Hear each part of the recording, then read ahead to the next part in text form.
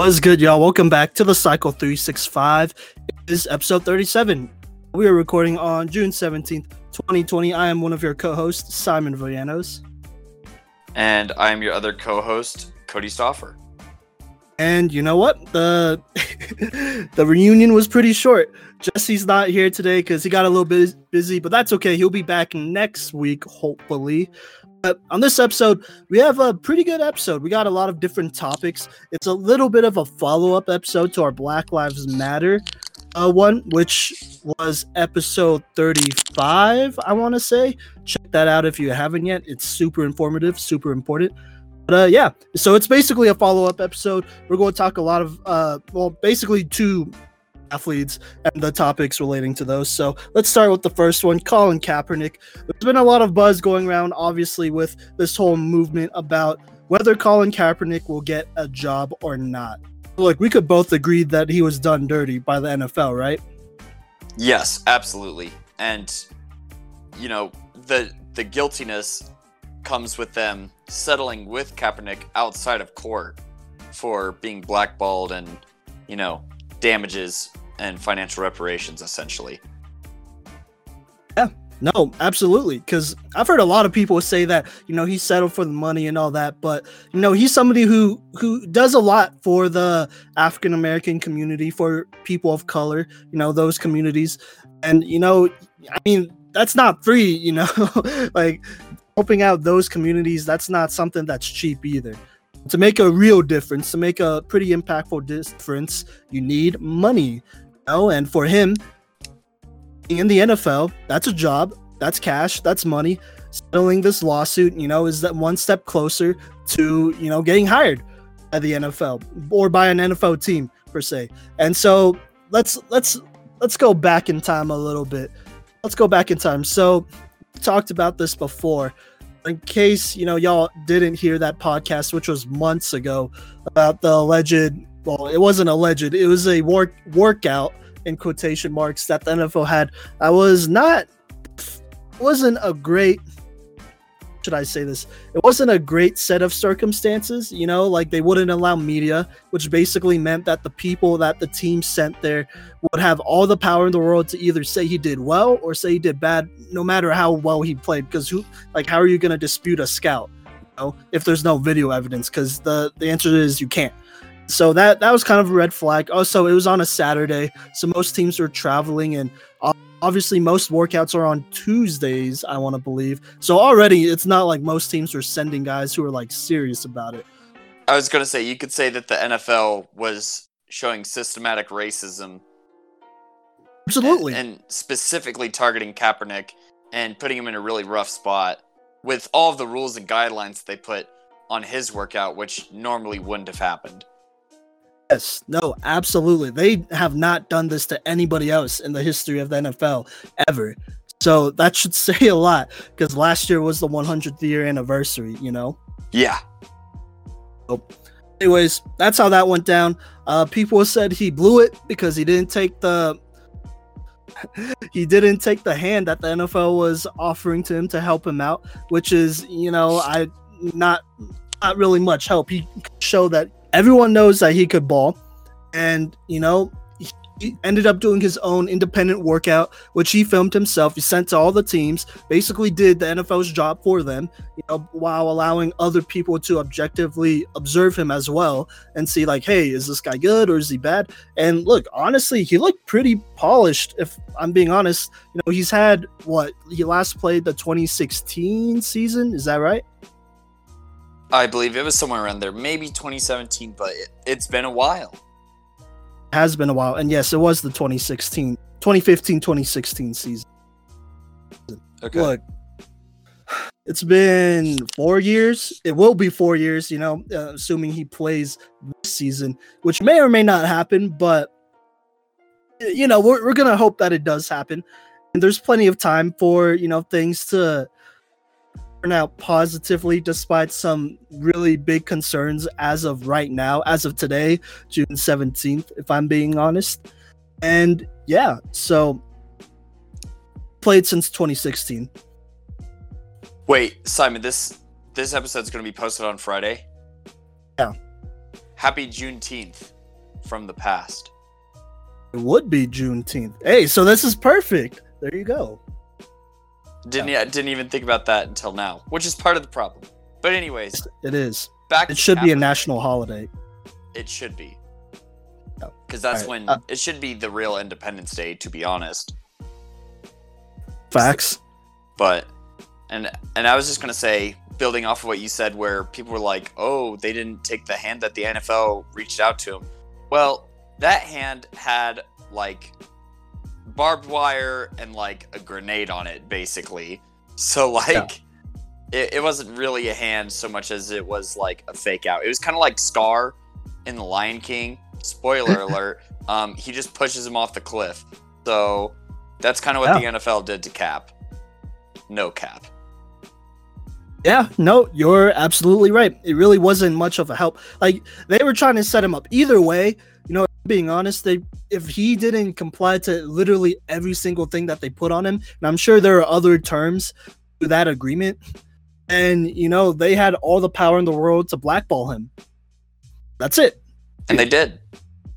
Yeah, they still did, you know, and we all saw the film. He looks good. The arm looks powerful. It's accurate. Timing, like, it's not even that big of a deal, which I thought it would be, but it's not. You know, he looked pretty solid out there. Like, I mean, it's not like the longest workout video either, you know. Have you seen it, Cody?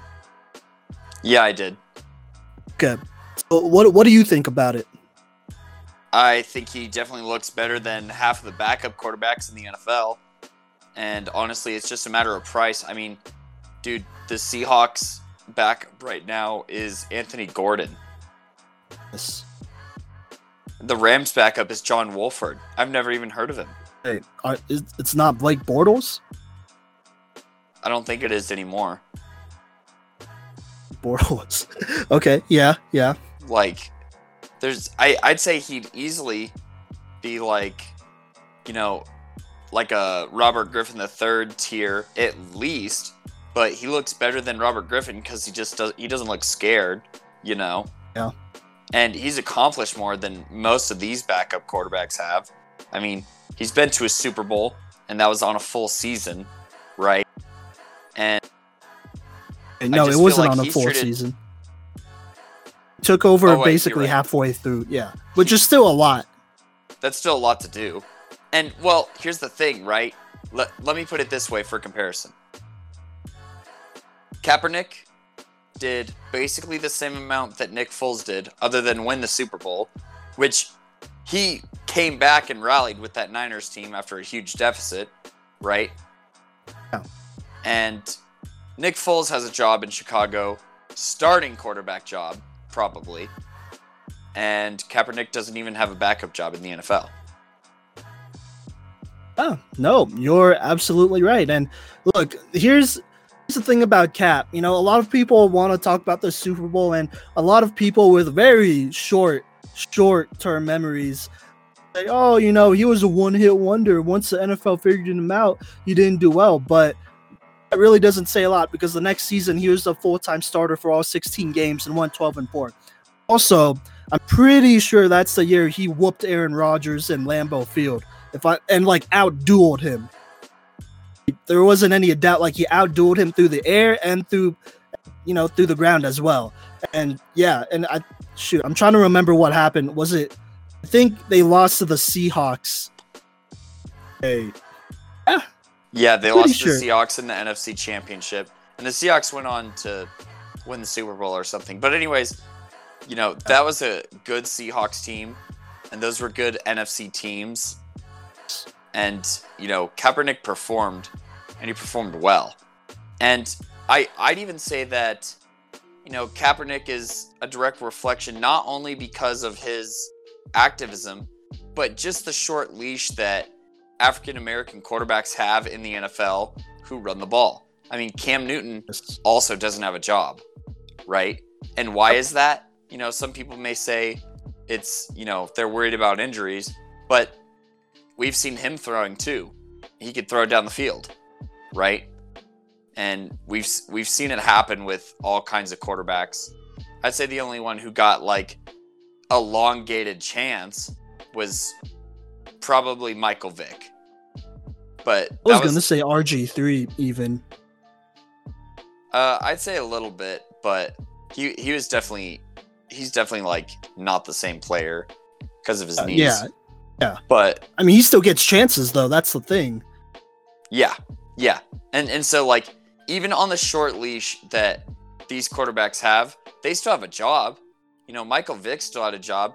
I'm pretty sure he ended up finishing his career with the Steelers, if I'm not mistaken. Like, yeah.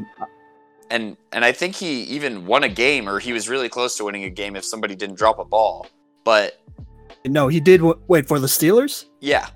I know he won a game for us. Yeah. So like, and he wasn't Michael Vick anymore when he won that game. You know, no. And he had, you know, I'd say a more troubling past and relationship with the league than Kaepernick did, because Kaepernick was just showing political activism. But because the NFL didn't agree with it, he does not have a job. Exactly. And it wasn't just them disagreeing. It was them like hardcore disagreeing. You know what I mean? Like so bad that like they really didn't want this dude to get a job. For real. Because there were multiple teams. There were multiple teams that came out. And the way they said that they like offered Kaepernick a job or whatnot kind of painted him as a bad guy. Like here, I'm sorry, Cody, because I know your Broncos have already been through a lot, but I definitely remember John Elway saying at one point that they offered Kaepernick a job. This was years before, like, the situation around that was that Kaepernick was still under contract with the Niners, and it was a trade, not a free agent signing. So, you know, there you go. And we were asking him to cut his salary in half, basically. Yes. And we were asking him to do that when we had Trevor Siemian on the roster. Much respect to Sims, but like, bruh. I mean, bro, I'm just saying, you know, y'all might have had if y'all did get Kaepernick, y'all would have had a couple more years to the playoffs. Maybe one at least. Well, it's okay because we're going to be back this year. But yeah, we could talk about that later. From like a morally correct standpoint, it was foul. So, no doubt about it. So, yeah. Anyways, I believe that he deserves a job. The question, and I think you believe that as well, but the real question is whether he will get a job. So let's just put it out there. Well, I was gonna say, whether he will get a job is one thing, but what I was gonna ask you, knowing that we both agree he deserves a job, is where should he go? Because we've heard some things, I'd say in the past month, more than we have in the past few years, honestly, about him potentially going to the Seahawks. I know Pete Carroll is interested, as well as the Chargers, because Anthony Lynn was either quoted today or yesterday as saying that Cap would be a, quote, perfect fit for their system, end quote. Yeah, so Chargers actually added him to their emergency workout list. So, you know, if Tyrod Taylor or whoever gets hurt, then they bring in Cap, and you know how it goes. Like he's a backup. So that's an official thing, but that's not like saying a lot either, you know. There'd have to be a lot to go wrong for him to even show up on game day in that case. Yeah, because I know Chargers have a couple guys that already fit their system. No, they have. So Tyrod Taylor fits their system pretty well, just because I mean he got to sit behind Phillip Rivers, so he's the guy who's gonna get the job. Then they drafted Justin Herbert, which I mean we all know how we feel about him, but you know he's a rookie, so you kind of just gotta give him a chance whether he fails or not or whatever. And then they do have a guy named Easton Stick from North Dakota State, and I'm not gonna lie, I've watched Easton Stick play football, like college football, but like as well as a preseason football, and I've done an analysis on it. He's kind of raw. Like he's like here, I'm gonna be careful with this, but he's like a lot like Tyrod Taylor, but white basically. Draw though, but he has talent, and low key he could be even better than Justin Herbert. I'm just throwing that out there. So all of these guys are pretty young. I mean, Tyrod Taylor's the exception. He's over 30, but you still got two guys behind, Tyrod. So I don't think that's a very realistic situation at all.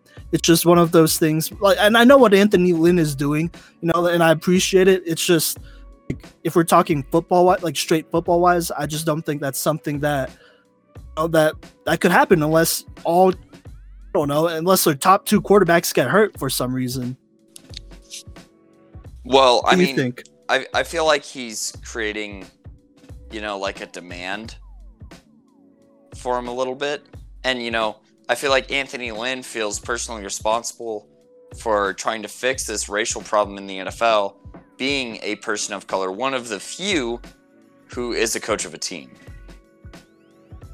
Which, it puts him in a tough spot because you still have to coach a football team and win football games. But there's just not many other people who are doing it. You know what I'm saying? Yeah, no, you're absolutely right. And hey, look here, I'm just going. I didn't answer your question, so I'll answer it real quick. I honestly think that Kaepernick should go to whichever team offers him a fair deal, as in like not like, hey, you should be a practice squad player, and we have no intent of bringing you up. Like not one of those deals, but like a fair deal where he could compete, get some preseason snaps, and realistically, well, I mean, there might not even be a preseason. Well, no, wait, sorry, there will be a preseason. It will just be shorter. But still, though, get some preseason snaps. I'll get his film, like legit film out there, and we'll see what happens. I was gonna say, if you're a GM, how much do you pay Kaepernick a year? I'd probably give him a minimum. Like, this doesn't sound good. I am a person of color. I'm just throwing this out there, and I've been a Cap supporter forever. Would give him, like, football wise, this is what we're talking about, football. I would give him a minimum salary, 1 year deal, prove it deal, straight up, like just a prove it deal. Like, show me that you could put in the work in practice and you're not completely washed, because it's one thing throwing against air, it's another thing getting in game, getting readjusted to the NFL and whatnot. And I think he can do it. He's always kind of been a hard worker. He's healthy finally, because a lot of people they love to forget this, but 2015 and 2016 he was dealing with a lot of injury issues, and it wasn't because he was protesting. It was injury issues. You can look it up. That's a medical database that it doesn't lie. Why would they lie? If you think it lies, you're probably the same type of person that thinks COVID-19 isn't real either. So there you go. Anyways, a lot of injury issues. Went through from 2014 to 2016, he went through 3 different head coaches. Obviously in 2014 it was Jim Harbaugh, but that team was super injured, like all around him. Like, his line was hurt all the time. The defense was like hurt most of the time. Frank Gore was in and out. Michael Crabtree and Vernon Davis had their issues by then. So, like, that wasn't a great situation, and that's why Harbaugh got fired, which they shouldn't have done. In 2015, they hired Jim Tomsula. I really didn't know that he was in the NFL still. So I found out that he was the defensive line coach for the Washington Redskins the last couple years since getting fired. That should say all you need to know. And he just got hired by the Dallas Cowboys. So there you go. That's not saying a lot either. And then in 2016, it's Chip Kelly, who obviously isn't even in the NFL anymore. So he didn't have great coaching. But he's fresh. That's something we could rely on. His film, from his workout, it didn't look like trash. So realistically, all that's left is like, we need to see this guy play against other competition in the year 2020 during the 2020-2021 season. And that's it. Because he's healthy. I mean, he never really had attitude issues ever. And attitude issues that, actually mattered. And yeah, so at this point, it's just, we got to see what happens. He needs a chance to compete, not, just how should I say this, like a market deal chance, but an actual chance. What do you think? I think that a 1 year deal would be fine. Okay. I think that he would end up on the higher end of paid backup quarterbacks.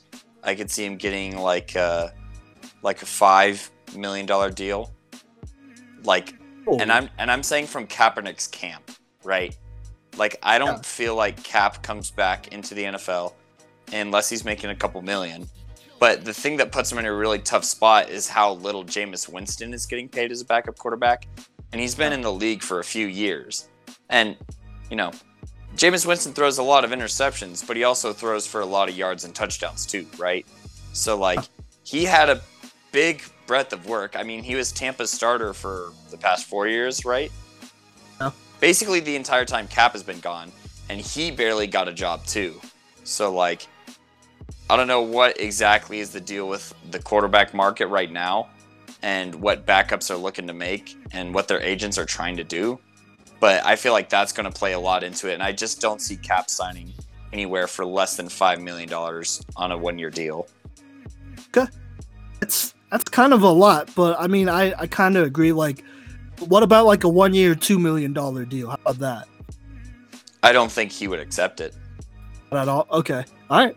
Enough. So, well, then let's get down to the main question then.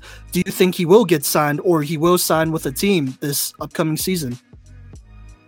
I'm going to say yes, but I don't think it's going to mean anything.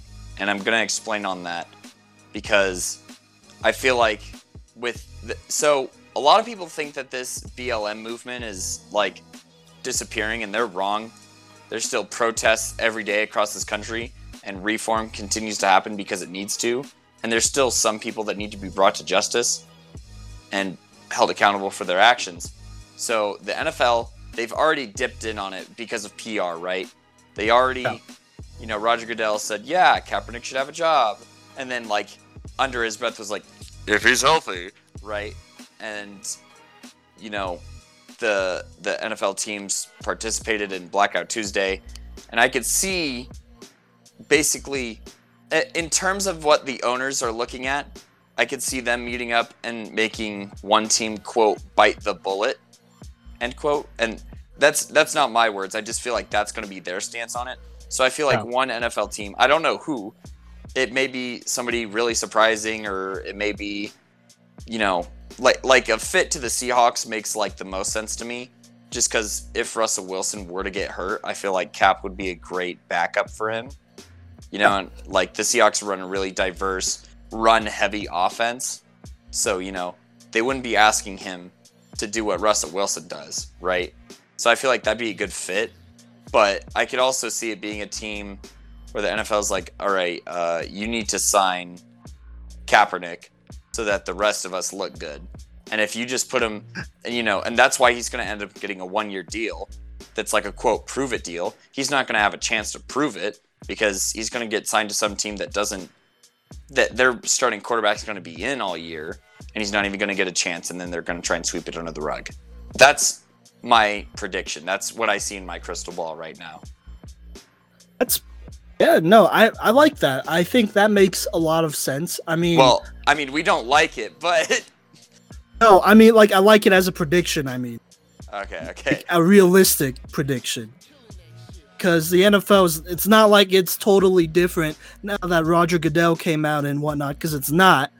No, that's not how racism works, or systematic racism. Yeah, I can't believe Roger Goodell ended systematic racism, bro. Oh, definitely not. And I think that's a pretty realistic scenario. Like, it's not one that I would like, but you know, like right now he's 33. Kaepernick is 33, so he's 1 year older than Cam Newton, which is kind of crazy. But with, you know, obviously 1 year older with 4 years of rest. So like I said, it's just a prove it deal. You know, like it comes down to a team not caring about, you know, the politics, because there are politics that he brings, as he rightfully should, and, you know, just caring about football and, you know, getting into it. Because I mean, I don't know, like that's.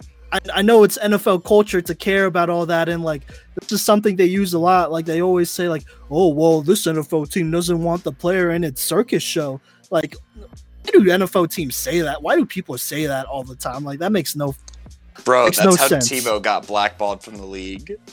Exactly. Tebow still got more chances than Kaepernick, but he was a Christian. He still got blackballed. I'm just saying, you know, like you can't win. Yeah. So. I'm just saying, I don't know if Kaepernick will get a fair shake. I don't think he will, if I'm being honest.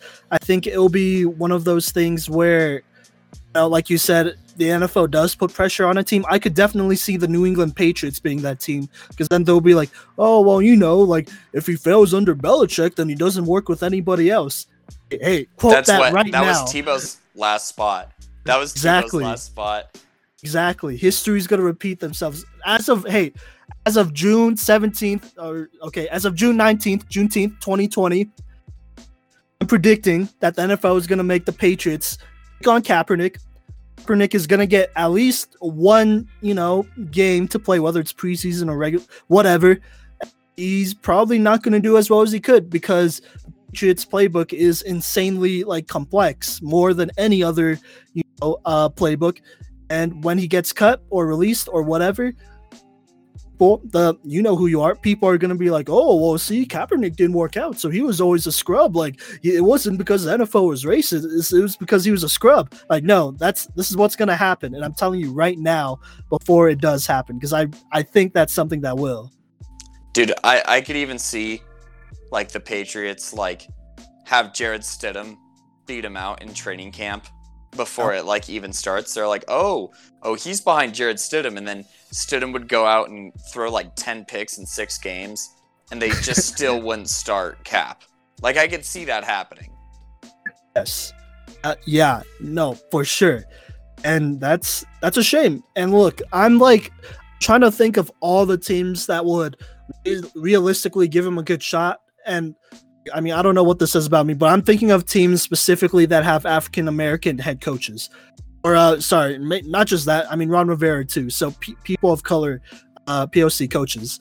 And I'm not going to lie, it's not looking great, because most of those squads already have committed quarterbacks that they picked up. You know what I'm saying? And even, backup options, too.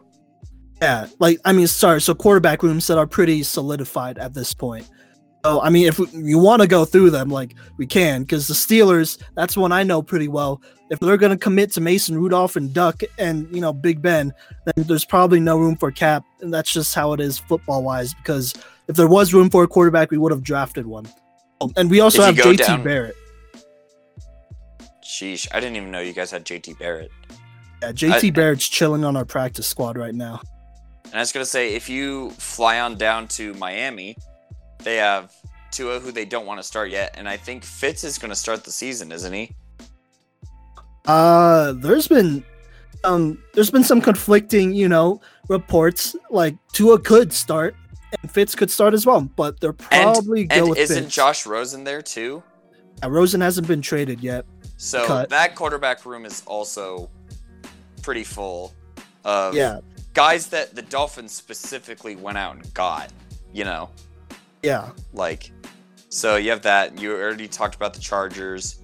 If we go to Washington, they have Dwayne Haskins and McCoy. Yeah, they have McCoy, who's been a backup in the league forever. And Alex Smith is technically still on the roster.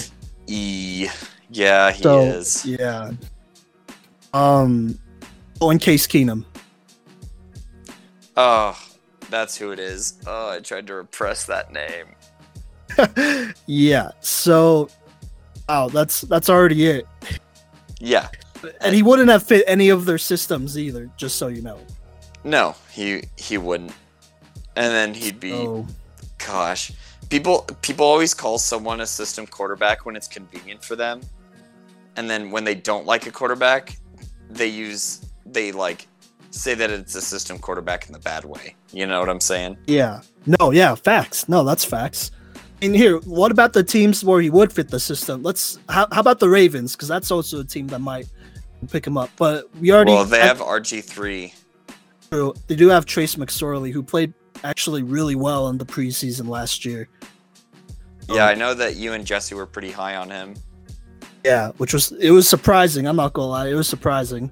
So I guess they could bring him on if they didn't believe in Trace McSorley like that. But I don't know. I felt like he played pretty well football wise. He's gonna have a roster spot or a practice squad spot. They also have a ton of money on that team too, just in general. Like I said, I really think that the Seahawks is a great fit for him. You know, I feel like Pete Carroll has already expressed interest, and I think that he's the perfect backup to Russell Wilson. I mean, is that it? I mean, there are other teams that he would fit with. I think he would fit with the Houston Texans. Yeah, I could see him playing in Houston. Well, yeah, I don't know. Bill O'Brien's an idiot, so like.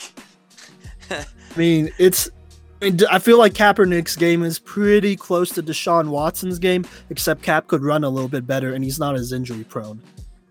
Yeah, so I mean, they could definitely do that, and I mean, who's their backup? I don't know. Exactly. Yeah. So, I was gonna say he could also go to, as far as a team that wants to run the ball more, he could be a backup in Cleveland. Honestly. Oof. Because I'm pretty sure they want to run the ball out of I-form more, and that's what he did a lot in San Fran as well, with a lot of play action. So he could, honestly, if I'm being honest, most quarterbacks could succeed in Cleveland with what they've set up. They have a solid setup right now. Yeah. Regardless of system. Yeah, just because of the talent that's there. So yeah. There's plenty of options. But we'll see where he ends up, honestly. For sure. Here, I'm just going to throw this team out there. I think he'd be a good fit on the Arizona Cardinals. I feel like he would mentor Kyler Murray pretty well. I think that's something that, I mean, I don't know. Like, I feel like there are, once a rookie quarterback has a really good, like, or, a solid enough rookie season, like a Kyler Murray, a Daniel Jones even, some teams forget to, like, get a mentor for them. Could stay in the locker room, because Daniel Jones doesn't have a mentor outside of his new coaching staff. Kyler Murray, I mean, unless you want to consider Brett Hundley, but I'm pretty sure he's not even on the squad anymore. So there you go. But I would think the Arizona Cardinals would be open to having Kaepernick on the squad. And I mean, hey, like, it would be I think it'd be kind of a dope storyline to see. I don't hope this on Kyler Murray. I'm knocking on wood. If he does get hurt, Cap comes in and he wins for the Cardinals, something that he couldn't do for the 49ers, because frankly they kind of failed him, if honest. I mean, DeAndre Hopkins is a better receiver than he ever had in San Fran. X. I mean, and it's a good system, like it's a spread system, like there's gonna be somebody open pretty much all the time. So we'll just have to see. We really will. Is there anything else you wanted to add on? No, I think that does it for my Kaepernick predictions. He deserves a job and he deserves a real chance. I don't know if he'll get it either. That's basically the summary of it.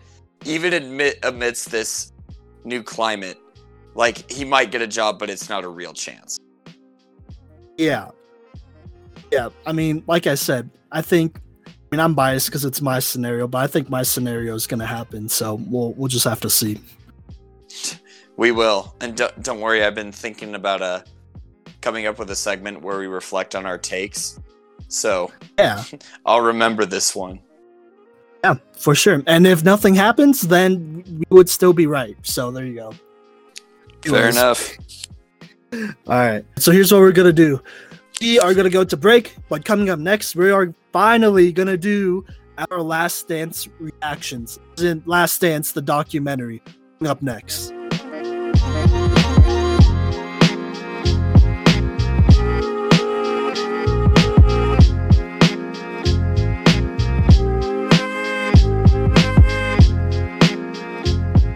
Welcome back to the Cycle 365. I'm one of your hosts, Cody Stauffer, and today we've been trying to do this for a month now. I want to say like a month now. We are finally reacting to The Last Dance. Yeah, I think we've been doing this for about a month. Yeah, no, you're right. I mean, and we finished this like a month ago too. So yeah, we've been done. We've been wanting to react to this, and we're finally getting around to it. Finally, because we were having some fun in between. So ain't no thing. Yeah. Well, it's here, so let's do it.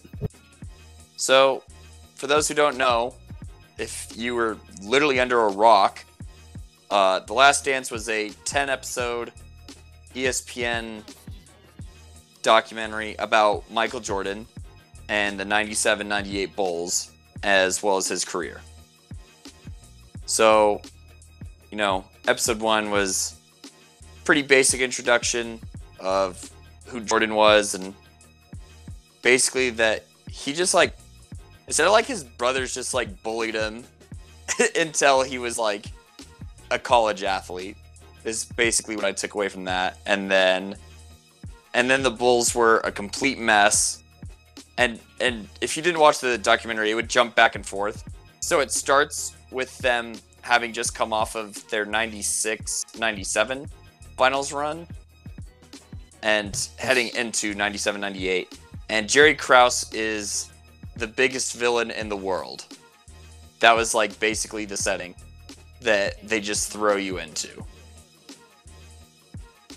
So, yeah. Go ahead. So Cody's more of a Michael Jordan fan than I am. I'm sure there are some episodes where I didn't edit it out. But, I'm definitely way more of a LeBron fan, and I joke about it a lot, but I'm also not joking at the same time. There you go. But this whole, I'm just going to preface, before we get into all of this whole documentary was, it was extremely biased, obviously, because it was Michael Jordan's, no, it wasn't.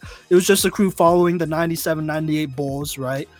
But it was Michael Jordan's squad, obviously, and Michael Jordan was the star, and everything was it was all MJ centric, and I think there's nothing wrong with it, because you could tell.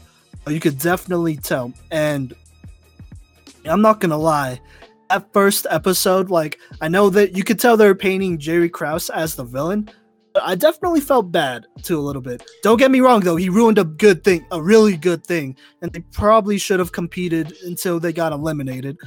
I think they had to have one more ring, but that was a little complicated, so we'll get into that later. But definitely felt bad for Jerry Krause in that first episode, just because MJ was kind of go on. I was just gonna say it's kind of foul because Jerry's not around to defend himself. Exactly. Yeah. He's straight up, he is deceased. Jerry Krause is deceased, and we'll talk about it a bit more when we're summarizing the whole thing. Is just Jordan would just clown on Krause all the time, but in this first episode, Krause told Phil Jackson, even if you go 82-0, you're not getting your job back. So he wasn't correct. No, he wasn't. That was a personal vendetta, and everyone could tell. You didn't need inside cameras or inside information to, know that was a personal vendetta that Jerry Krause had against Phil Jackson, against MJ, the boys, Scotty, all of them. He wanted to basically prove that he could win, or that he could make the Chicago Bulls franchise win without MJ and without Phil. That's it, because he felt he wanted more attention, and I can't blame him. That makes sense, I guess. Maybe be less, obvious about it, and less, how should I say this, of a, I gotta make this PG, less of a jerk. Egocentric, jerk, basically. So, it is what it is. But either way, this season was basically, and this is how they introduced it in the first episode. Either way, whatever happened, this team was going to get disbanded, and that's it. And they knew this, at the way start of it. Hence the name, The Last Dance. But yes. Then following that, it was the next 2 episodes were about the other big players of the dynasty. Episode 2 being Scottie Pippen, and episode 3 being the Dennis Rodman episode, which was, I'd say, a lot of people's one of their most favorite episodes because it was dramatic and engaging. But talking about Scottie Pippen first, apparently Scottie Pippen was a walk-on at Central Arkansas, and he grew 1.5 foot when he was there, and he just became a star overnight because he's just a 6 foot. I think he's 6'9" wing. He had the size to play in today's NBA. Oh yeah, no doubt about it. Yeah, no doubt about it. And Scottie Pippen, I really liked episode 2. like MJ's cool and all, and like it's cool seeing like some of the things that obviously you and me weren't around because we were both born in 98 or 99, something like that. And so, there's some cool things with that. But learning about Scottie Pippen was really interesting to me because I really honestly I didn't know much about most of the role players around MJ except for Dennis Rodman because I watched that one Bad Boys documentary, which is really good, by the way. I don't know if you've seen it or not. The 30 for 30, right? Yeah.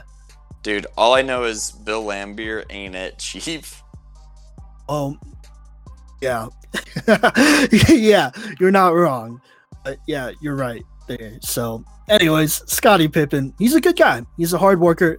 Super inspirational story. Probably one of the more inspirational stories of any athlete. I'm not going to say in history because, again, there's LeBron, and that story is pretty amazing. But Scottie's story is really great. In episode 2, I felt like they really did him justice. Was this the episode where they revealed his salary structure too? That was the episode where they talked about his salary, and MJ was like, "Yeah, Scottie was wrong for doing his surgery when he did, when he wasn't, because Scottie Pippen may be one of the most underpaid athletes of all time." Yeah, he was.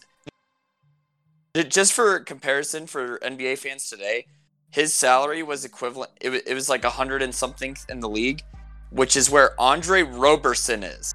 Scottie was making the equivalent to Andre Roberson money, and I can tell you, as an OKC fan, he's terrible. Like, he can't make free throws. He's a complete liability in offense, and we just stick him on defense. And Scottie Pippen was capable of not only playing the best player on offense at all 5 positions, by the way, but also being a way better scorer and an electric dunker and a great passer too. So, yes.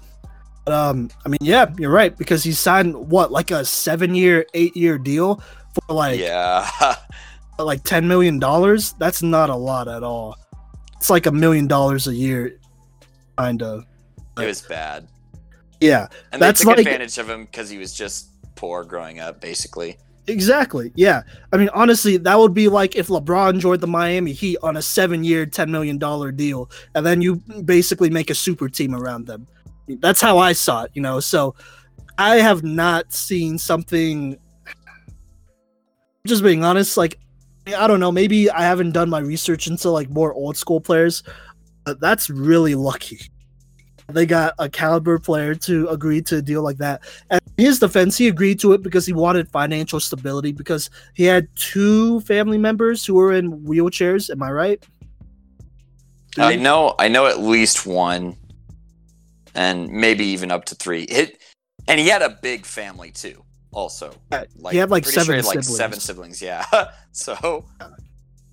Yeah. So, I mean, honestly, if anybody needed the money, Scottie Pippen needed the money. Michael Jordan, I'm just going to be honest, like, he was privileged, and that's it.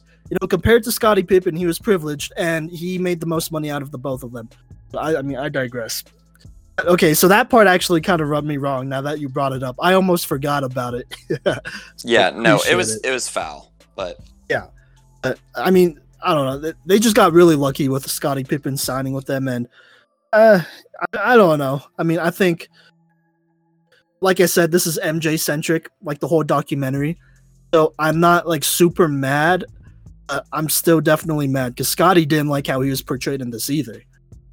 Well, there is one quote that Jordan said that I think summarizes Scottie Pippen really well, and he says, "Without Scottie Pippen, there is no Michael Jordan," because they were drafted within like a year of each other, I think, or 2 years. So it was a couple years, I thought. No, it was like 2 years. I'm pretty sure was like the most. So they were drafted really close together, and they developed together too.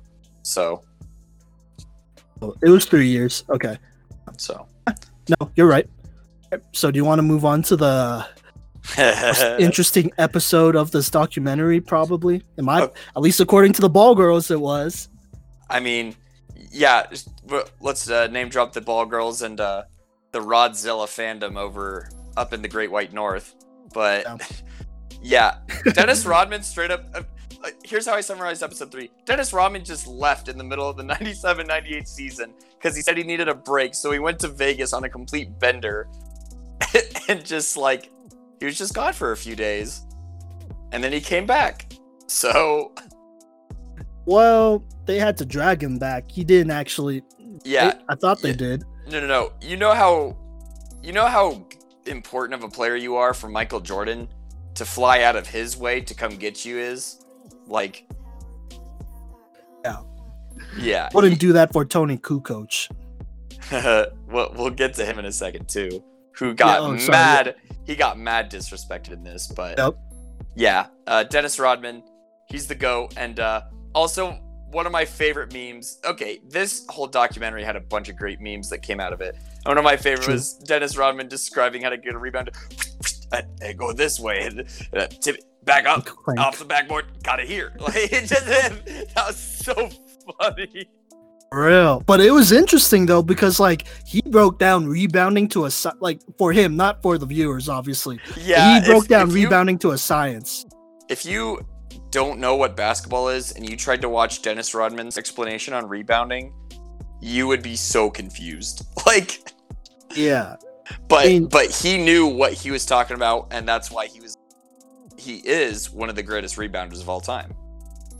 No, for sure. And look, I've always liked Dennis Rodman. I will probably get a Dennis Rodman, jersey eventually, whatever. But, and I'm going to also include this as well. Like if I was an NBA player and I was like 6'9" or 6'10", I would probably be exactly like Dennis Rodman. But like Dennis modern. Rodman wasn't even like that big, honestly. No, he was like 6'7", or he might have been shorter than Scotty, low key, but I don't know. Well, he wasn't shorter than Scotty. He wasn't How that tall big is... compared to like other people at power forward, I'm pretty sure. How tall was he? Like if you look at the film of him on Karl Malone, gosh, Karl Malone is huge. He's 6'7". Yeah, he's shorter than Scotty. Yeah, so Scotty is taller than him. Okay. Power forwards were a bit different back then. Yeah, they were. Karl Malone, I mean, look, he's not a good person, but the dude's probably one of the most jacked athletes I've ever seen in my life. So, there you go. That's all I gotta say about that. But he was still scrappy, though. Dennis Rodman, I mean, he was still scrappy. And he worked really hard. Wasn't his road, his basketball career / road or whatever is a very interesting one. I feel like he didn't play until a little bit later, right? I'm pretty sure he didn't. So, yeah, I mean, I don't know. Like, he couldn't score consistently, that is. Like, honestly, if he did score, it was pretty lucky. Like, no cap. It was, it was a lot of luck. I'm just going to be honest. It was a lot of luck. So, his bread and butter was rebounding and playing really tough defense and being a lockdown guy. And like I said, if I was 6'10", or if I was his height, if I'm being honest, I would probably be that type of player if I played basketball. Cap. But here's the thing with that. Dennis Rodman, and I think this is pretty obvious, Dennis Rodman would not survive in today's NBA. So from like, should I say this, 2005 or 2006 on, if he had a career during then until now, he would not have survived. Am I wrong or what? I feel like that's like a tough question to address, just because. Or hold up, personality-wise, because of his personality, he wouldn't survive. Not because of his gameplay, but personality-wise. Well, I think it just depends. And honestly, I think about it, and Michael Jordan put up with it. And Michael Jordan was one of the most impatient players probably in the league's history. And when you're that good, I think that people end up putting up with it, I mean, he's basically like a not as good on offense version of like Kevin Garnett, if you like compare him to like a modern player a little bit. Okay. Like, because I don't think it's right to compare Draymond Green to him, even though Draymond only like does rebound and play defense. But Dennis Rodman is just so much better than Draymond Green. Like, yeah. So, and I think it just depends on where he was at and how important he was. Like, and a lot of players, I don't think, embrace their role quite the way that, like you could tell when Dennis Rodman was talking about it, he enjoys rebounding. Oh. Like, a lot of other dudes, they're like, oh my God, like, I have to rebound everything, Like it's their job, but they're not excited about it, Dennis Rodman genuinely enjoyed, like, the art of the rebound. So, pause. Yeah. No, that's fair. I mean, look, the thing is, like, so with Dennis Rodman, there's no doubt that he's a talent. No doubt that, okay, well, I don't know, like, that he's committed, I guess, there's no doubt that he's committed to his role. There is doubt about his commitment to basketball, probably.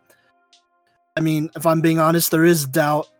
Actually, honestly, that's pretty much it. Like, there's doubt that he's committed to basketball. Like, in today's time with social media and whatnot, people would be like Stephen A. Smith and all those guys, Skip Bayless especially, would be like, Colin Cowherd especially too, would be like, I don't know if Dennis Rodman actually likes to play basketball. It seems like he likes to do other things, and he doesn't really care about his job. I could see it, like that's something they would absolutely say if Dennis Rodman played in the modern era, just because, like, look, he could be a distraction, like, straight up. And I have a hard time imagining a lot of players and coaches, because coaches have power, for sure, but players that would, step up to bat for Dennis Rodman as tough as MJ did, because MJ was a competitor. He was someone who really wanted to win. And I mean, if it comes down to it, how would a average basketball player feel about some guy needing breaks, but, like, then they won't be granted breaks sometimes? And even then, like, how would they feel? Like, how would coaches feel about having a guy that they know is, some could say is a little bit high maintenance to a degree, and I mean, implode. Kawhi Leonard is high maintenance. Yeah. Oh, it's a different kind of load management, but it's load management, whether it's your brain or your physical body. Yeah, but Kawhi doesn't go out drinking and partying and gambling with what's her name? First off, it's Carmen Electra. There we go. Yeah. Second off, I was about to say Jessica Alba, but go on. Kawhi is out late. You just don't hear about it because he doesn't have as big of personality as Dennis Rodman did. See, that's the thing, though. But, like, Kawhi doesn't have that kind of personality that's, like, super, extroverted, I should say.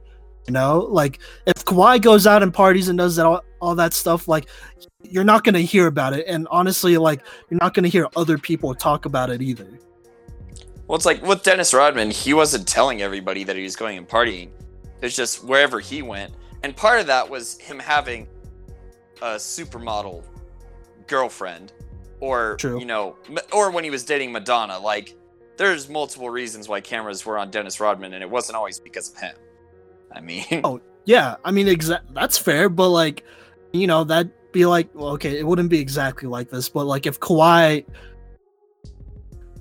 Here, I'm gonna chill. You know what? I'm gonna chill.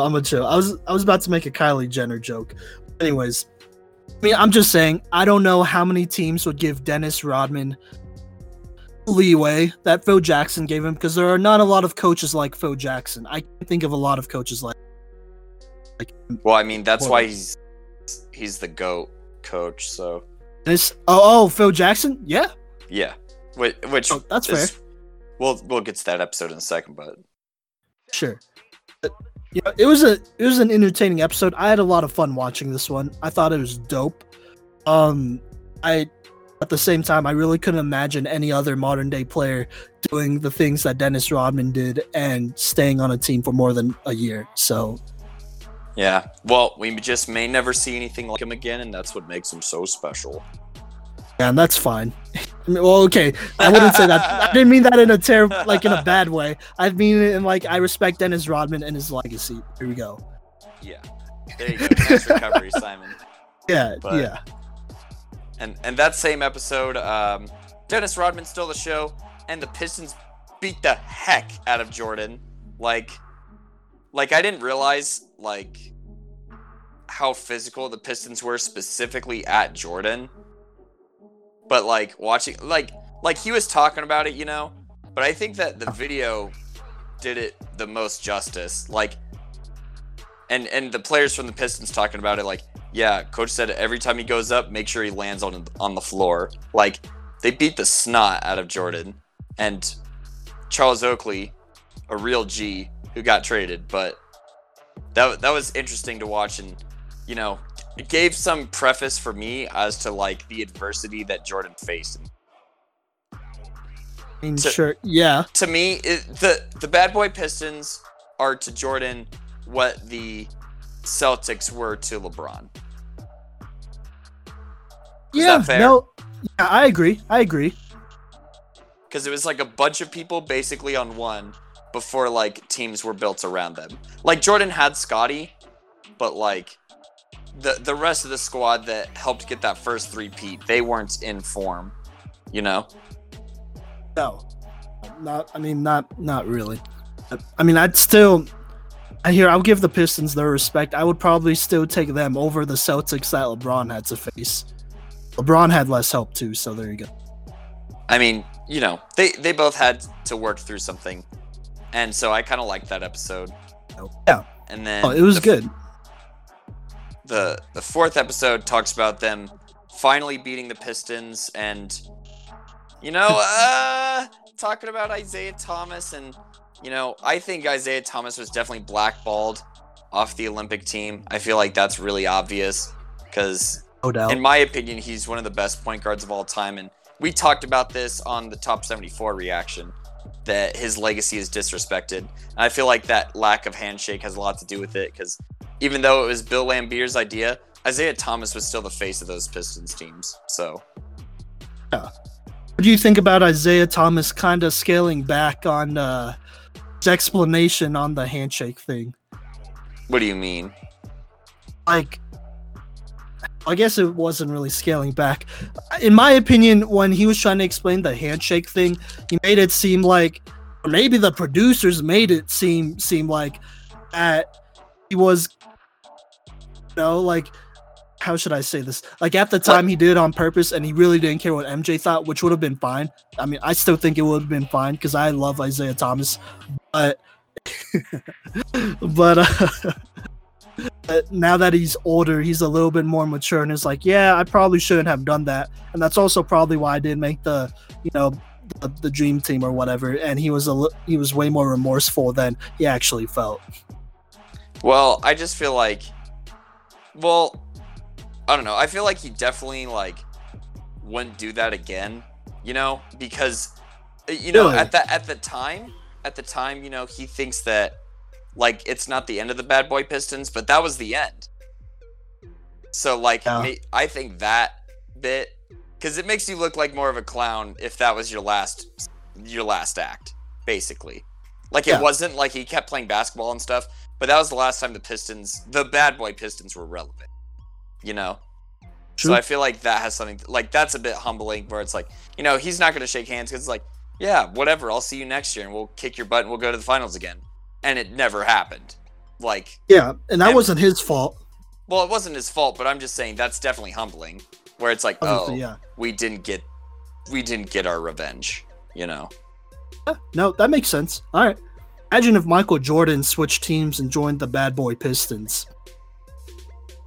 He'd have the same respect for me that Kevin Durant does, so. Exactly. All right. I mean, that's fair. But that was, and so episode 4 takes you to their first championship, like the beginning of it. Phil Jackson, he used to be a baller. Doug Collins was a nice guy, but he wasn't the winner. And, well, they say that the triangle offense was like a big deal, but it was still, in my eyes, it still looked like Michael Jordan was just playing iso ball a lot. Am I wrong? No, you're not. I mean, like, I wouldn't say it was as much ISO as the other. Is it Doug Jones? No, it's not. Doug Collins. Doug Collins, yeah. Like, it wasn't as much ISO as Doug Collins' system.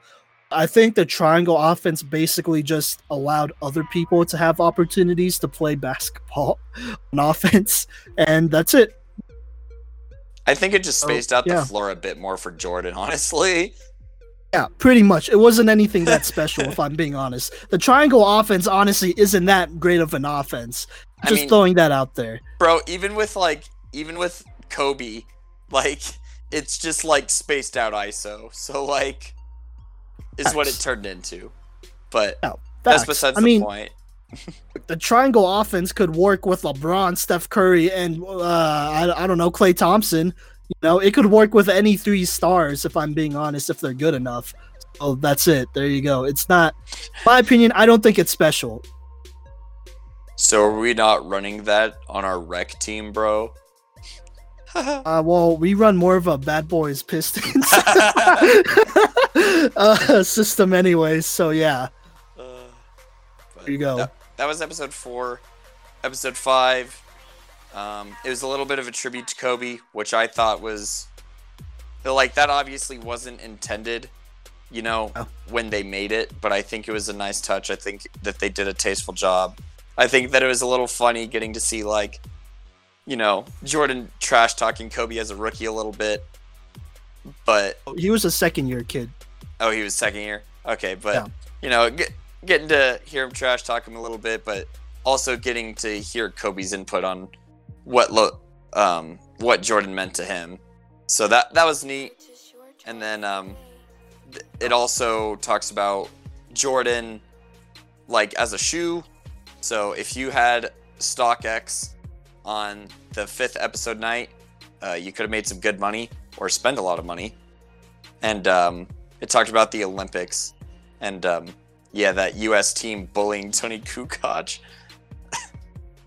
Kukoc. Yeah. It wasn't even his fault. It wasn't even his fault. So episode 5, I felt like it was kind of an underrated episode. I feel like I thought it was. I mean, it wasn't as entertaining as the Dennis Rodman one. It was pretty good. Like, there was a lot of things going on.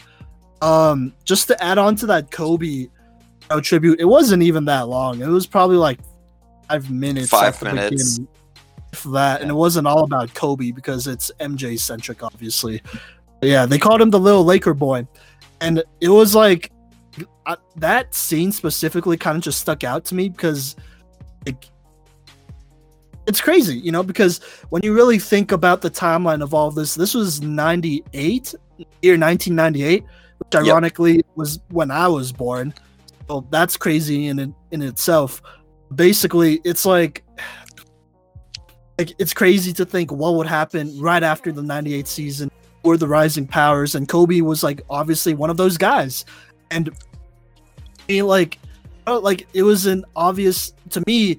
It was kind of like a little transition of sorts. Obviously, the Bulls would win that season, but everyone kind of knew that they wouldn't be back together. So, like, this year was kind of like, I mean, it wasn't, you know, I guess it was the passing of the torch, but I don't know. That scene, it hit a little bit different. That's all I gotta say. I'm not completely there. I'm not gonna lie. It was a little emotional seeing him there. Cap. Yeah, I can hear you choking up even a little bit now, but. Yeah, it was a good scene, and a good episode. I really liked them talking about the Olympics, like, practices. Like, that's where I really like the fact that they, oh my gosh. And I'll talk about this in the next segment where we recap more on our final takeaways, but anytime someone, like, made Jordan upset, and he's just like, yeah, I guess you could say I took it personal. And then he just drops like 50 points is like the funniest stuff to me. Because he just, like, Magic Johnson's like, wow, your team's losing by 4. You're trash. And then the other team's losing by 10. Because Jordan just starts going sicko mode. Like, oh my gosh. It cracks me up that it doesn't just happen to, like, people that I've never heard of. You know, like that one guy from, like, the Washington Bullets that was like, good game, Michael. Which is silly, you know, and it's not just the BJ Armstrongs of the world, but it's also the Magic Johnsons and like other great athletes that he's just like, what'd you say? And he just loses his mind. Yeah. I gotta be honest. I mean, these are our reactions. So here's my reaction to all that. I'm not gonna lie, over time that kind of annoyed me. It's like, all right, yeah, like we get it, you're edgy, like cool, bro. Also at the same time, like I'm not even going to cap, I did that too. Like when I played football, I just didn't really acknowledge it until like I became an adult. Because I definitely remember here, I'm not gonna go too deep into this, but I definitely remember telling myself some things before like I went to play Kyler Murray. Or not even play, like scrimmage. Like I would practice against this dude and scrimmage against him, and I'd be like, "Man, this dude's disrespecting me by even thinking he could get on this field with me." Like it'd be stupid stuff like that. So I'm not even going to cap. I was like that too. I just didn't really acknowledge it like that because I was too proud to, and I was a kid, so whatever. It definitely like I think around this point of the documentary, which was 10 episodes, like I was like, damn, like. Oh my gosh, I get it. Like I get it. It's about Michael Jordan. I get it. Like he's cool. Like he's like, it's cool, man. Like if I don't know. So and like it definitely got to the point sometimes where I was like, if LeBron was like that, people would be like, why does LeBron hate black people? Or why does LeBron hate? Oh my gosh! Why does LeBron hate people of color? It would be like that. I could. Jason Whitlock already be saying stuff like that too, though. Like I don't know if you. This is way off topic. I don't know if you saw this, but there's definitely a headline where he said, "Is LeBron's way of handling business because he only had one parent back in the day?" I'm like, dude, what the heck? You could look it up. That's what Jason Whitlock, another man of color, said about LeBron. So, anyways, that's why I know that's something that would actually happen. But I digress. What were we talking about? Oh wait, real quick, the Dream Team. Oh yeah, didn't know that Shaq could have joined. It was fun. I cut you off there. It was fun to watch. Yes, but also, I mean, this didn't have to do with the documentary, but I didn't know that Shaq could have joined this team instead of Christian Laettner. He definitely should have been there, but wasn't that right after Christian Laettner hit like the shot? Yeah. Because the Dream Team was still new, right? So yeah. it included college and pros as well. So. Oh, no, Christian Laettner was the only college kid on it. Yeah, and I'm pretty sure it's because he hit the shot. Like I also thought it was because he was a 4-year guy too. So maybe I'm not entirely sure what all went into it, but I'm pretty sure like hype had a lot to do with it. Hype? Hype. Oh, hype. Yeah, like, you're right. Like recency bias. Because, like, Shaq was good, but he didn't hit a historical shot, you know? Because he couldn't shoot. But, like, anyways. Yeah. I mean, Christian Laettner, in general, just had a better college career, too. And I feel like some people kind of owed it to him. Just stupid. But some people felt like that he was owed an Olympic team. I mean... Olympic team appearance. Not like he saw any time anyway. I mean, gosh, that team was so loaded. Yeah. Watching, my gosh. Watching Scottie Pippen defend Tony, bro. Oh my gosh, that was so unfair. Tony was so scrawny, and Scottie's just bullying him. And then in the interview, Tony's like, I don't know why they hated me so much. And it was like literally Jerry Krause's fault because he was trying to replace Scottie. Yeah. They did Tony Kukoc dirty. Is it Kukoc or Kukoc? I think it's Kukoc. I'm not entirely sure. That's why I'm just calling him Tony, because I know how to say that. Okay, we'll just say Tony then. Tony K. Tony K. Hey, that sounds kind of dope. Low key. I was just gonna say, Tony K got bullied, and that was my biggest takeaway from the Dream Team is that they just hated Tony K.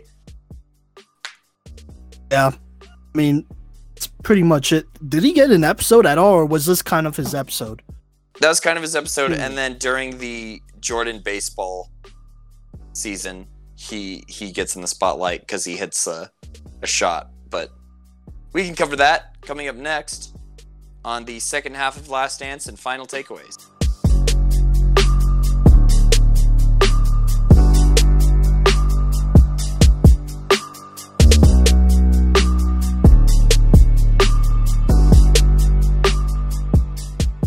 Welcome back to the 37th episode of the Cycle 365. Happy Juneteenth, by the way.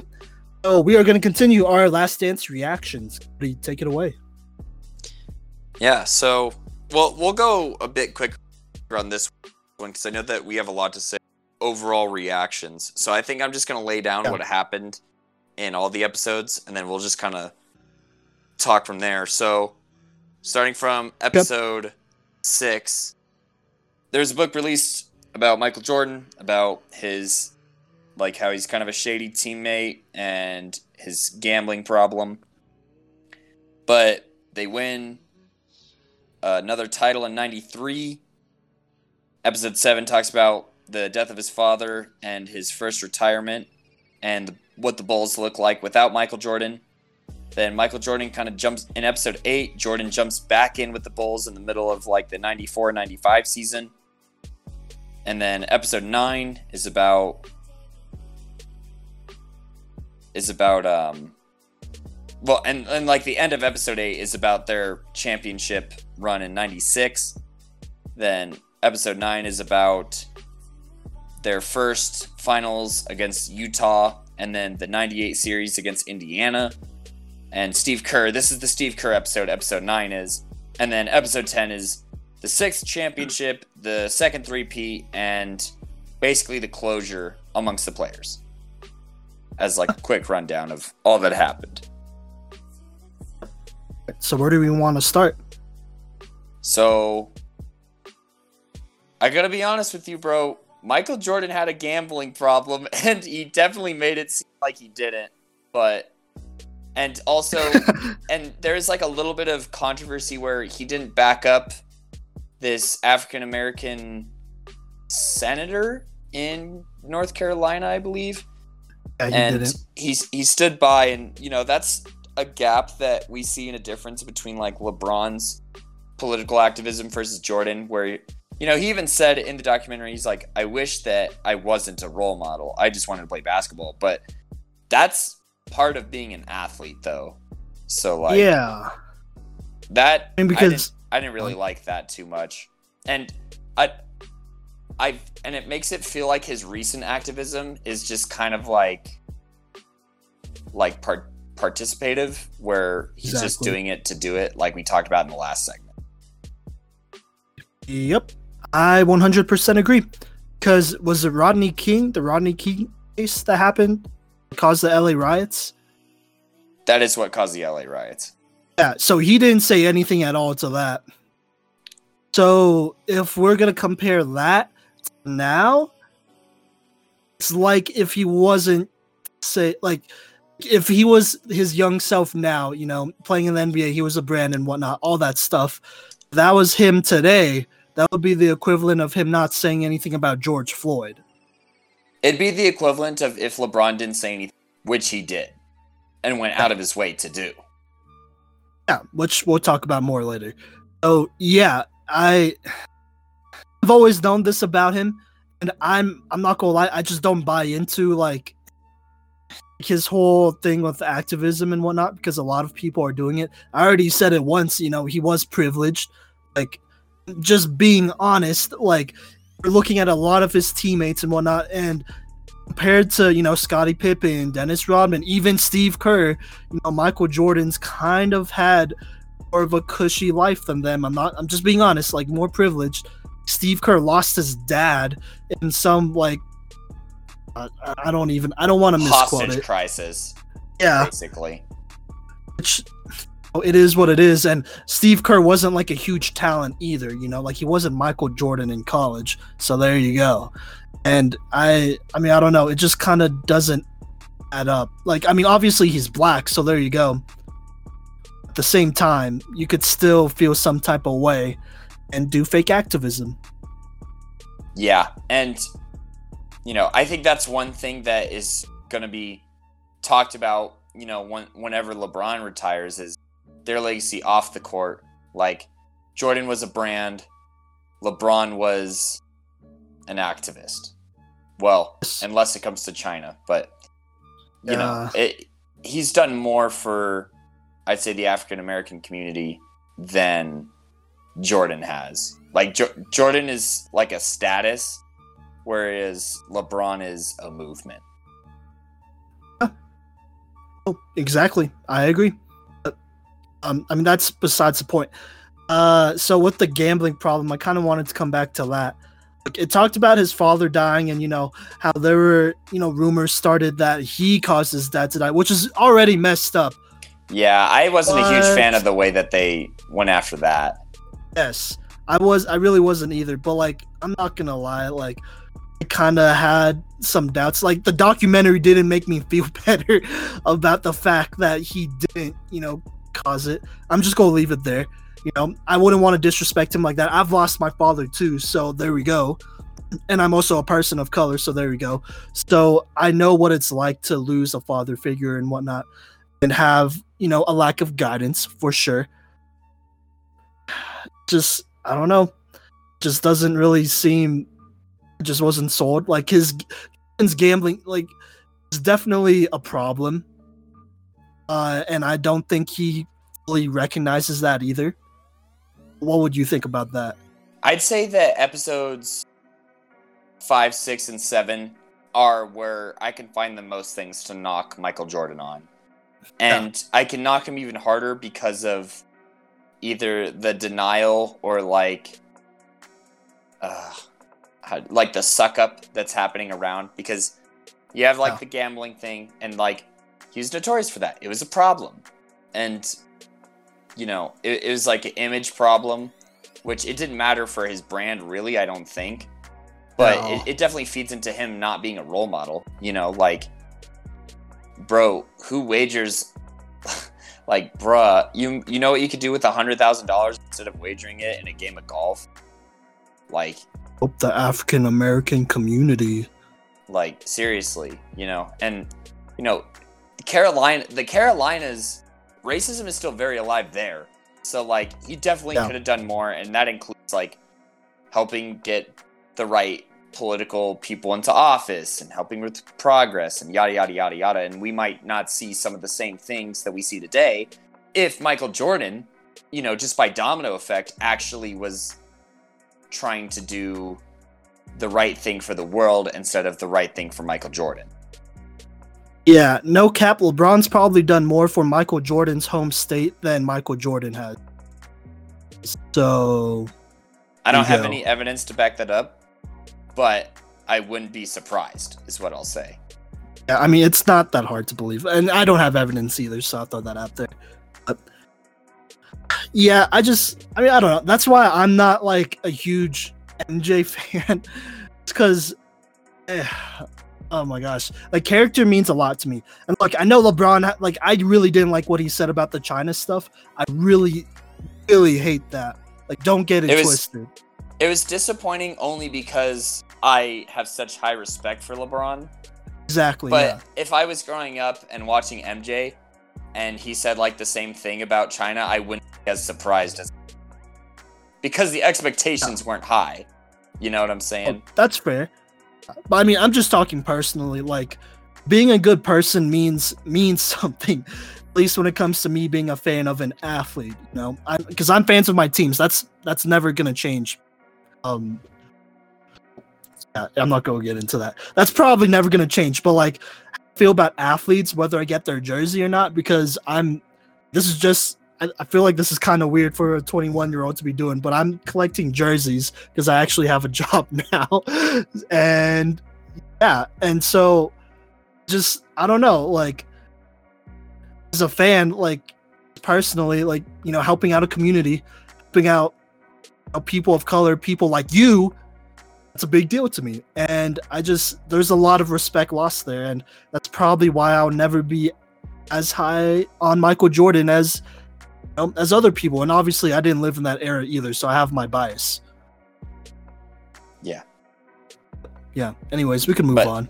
Those are definitely the biggest knocks, and the documentary definitely downplayed them as much as possible, whether it's Jordan's perspective and also the baseball one. Like, look, okay, statistically speaking, Jordan wasn't as bad of a baseball player as like a lot of people say he was. Sure. And he had like, I didn't know that he had an 11-game hit streak. Like, that's pretty impressive, in baseball. Sure. But the scouts, the people who were like, yeah, if he was in baseball for like 3 more years, he probably would have been like an elite majors player. And I'm like, no way, dude. Like, elite? Yeah. They were like, yeah, he would have been like amazing. I'm like, look, just like, it's okay that he was like below par in minor league baseball after having played basketball for the past 20 years. You know, like, it's okay to not be good at another sport that you haven't ever practiced. And, you know, I'll give him some credit. He was better than he probably should have been, given his complete lack of experience and practice. He definitely exceeded what the bar should have been for him, but he wasn't like a great player at baseball.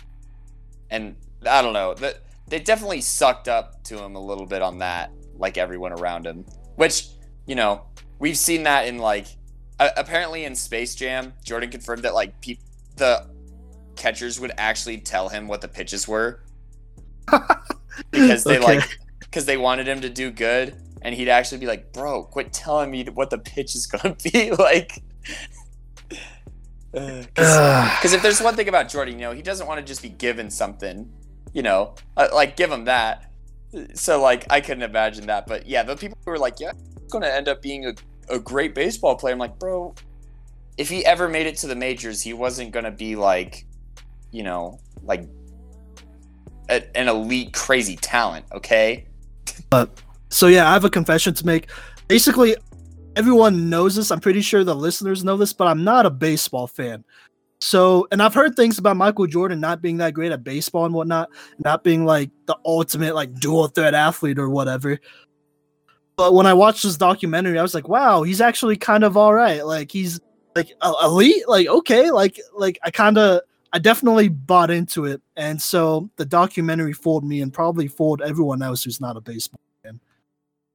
Like, well, I'll say one thing. He's not as terrible as like history holds him to be at baseball. Because, you know, he was like a punchline, like, oh, you know, Michael Jordan in baseball. But like, he was, given the circumstances, he was okay. But he wasn't going to be like a star in baseball. Like, it wasn't happening. And all the people who were saying that it was going to happen, they got you, bro. Yeah, I know. Yeah, I'll go with my original gut that Deion Sanders, Bo Jackson, and Kyler Murray would have probably been better baseball players. Absolutely, because they played at the major league. So. Yeah. So, all right, whatever. That's, I mean, here. Whole dual, you know, sport athlete thing, that's probably a conversation for another day. Maybe next week, because that would be a dope one. Like top 5, top 10 dual sport athletes of all time. Either way, Michael Jordan's not on that list. Bro, all we have to do is wait until some games are played. Like, we just have to bide our time a little bit. I mean, we could talk about Major League Soccer, but we're not going to talk about Major League Soccer, so whatever. Yeah, no, exactly. All right. But what else about that was going to talk about? That was basically like episodes 5, 6, and a little bit of 7. Was like the biggest things that you can poke at Michael Jordan for. And then episode 7 was the Bulls without Michael Jordan as well, where they still won like 50 games, and they lost to a really good Knicks team that I'm pretty sure went on to go to the finals. Maybe not. Yeah, they lost. They did. They went to the finals one of those 2 years against the Rockets, unless they went both years. Lost the Rockets both times? I don't know if it was the Knicks both times. The Rockets went back-to-back, though, in Jordan's absence. Oh, okay. And then I also wanted to say that... Oh, episode 7, that was when Tony K, was drawn up to take the last shot, and Scottie Pippen sat out that play. And they kind of dragged him. They dragged him pretty hard for that. But also, like, I totally get why all of his teammates were mad, bro. Like, so what? You weren't drawn up to take the last shot. You know, like, I'm pretty sure if you looked at career numbers and, like, percentages, I bet Tony K was probably a better shooter, especially from 3, than Scottie was. Like, was it a 3-point shot? I thought it was a mid-range. Or... Either way, I'd probably say Tony K was probably just like a better shooter in general. Not a better basketball player because he couldn't play defense, but, you know, like, there's logic behind it, right? Like, Yeah, I mean, no, I agree. I think in part, I feel like because of how much, should I say this, how much of the spotlight was on Michael Jordan the first 3 championships, Scottie Pippen kind of wanted some of that spotlight because he knew it would help him with his contract renegotiations down the line. So, he wanted to be seen as that guy, a Michael Jordan-esque type of guy who could, carry a team, make the big shots whenever. So I feel like he kind of just felt cheated at that point because, I mean, if I'm being honest, like it does kind of hurt like his rep to a degree. Like, I mean, how sportscasters, like people like us fans, be like, oh, I wonder why this star didn't take the shot. Like people do it about LeBron all the time. Like, I wonder why LeBron didn't take the shot instead of Ray Allen. Like, I mean, basketball is basketball. You got to go with your best skill players with the best strategy. And Scottie was wrong for this for sure. He was definitely dragged in the mud for. It was an uncomfortable amount of time. I'm not gonna lie, because like I definitely felt like MJ and like his whole like aura, even though he wasn't exactly there, but like the presence that he left kind of played a role in Scottie feeling some type of way. Because if MJ was there, Scottie wouldn't feel that way, obviously. I think it was like a shadow kind of thing, and like Yes. Scottie thought, hey, if I win a championship without Michael Jordan, maybe I'm the best player of all time, Yeah, and he'd get some respect. And he's still disrespected to this day. Just putting that out there. Yeah, no, I feel like it would be real similar. Like if he won a championship without Michael, it would be real similar to what Kawhi is doing right now. So that's fair. I mean, he was still wrong though. He should have just, like, bruh, it was a regular season game. Nobody cares. No, it was a playoff game. Oh, really? Yeah. Oh, well, was this like an elimination game or was it like game 1 or 2? I think it was like game 3. Oh, okay, so it was kind of in there. Okay, that makes a little bit more sense. I don't know why, but in my mind, it was like this game doesn't even matter that much, low key. No, it mattered, and like Scottie was definitely like hurt by Phil's play call, but that doesn't mean that you sit out, Oh yeah, I mean at that point you just gotta be the bigger person. But I feel like they intentionally focused on this part for like quite a minute. Yeah, they kind of made Scottie look weak at times throughout this documentary, no cap. Yeah, and we'll get to more of that here in a sec. Yeah. Let's move on. Well, the next episode was Jordan's return, and then they lost to the Knicks again in the playoffs.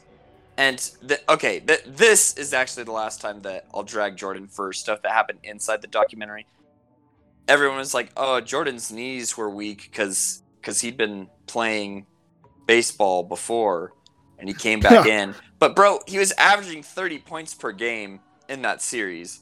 And like I saw a tweet where it's like, "Bro, sometimes you just lose."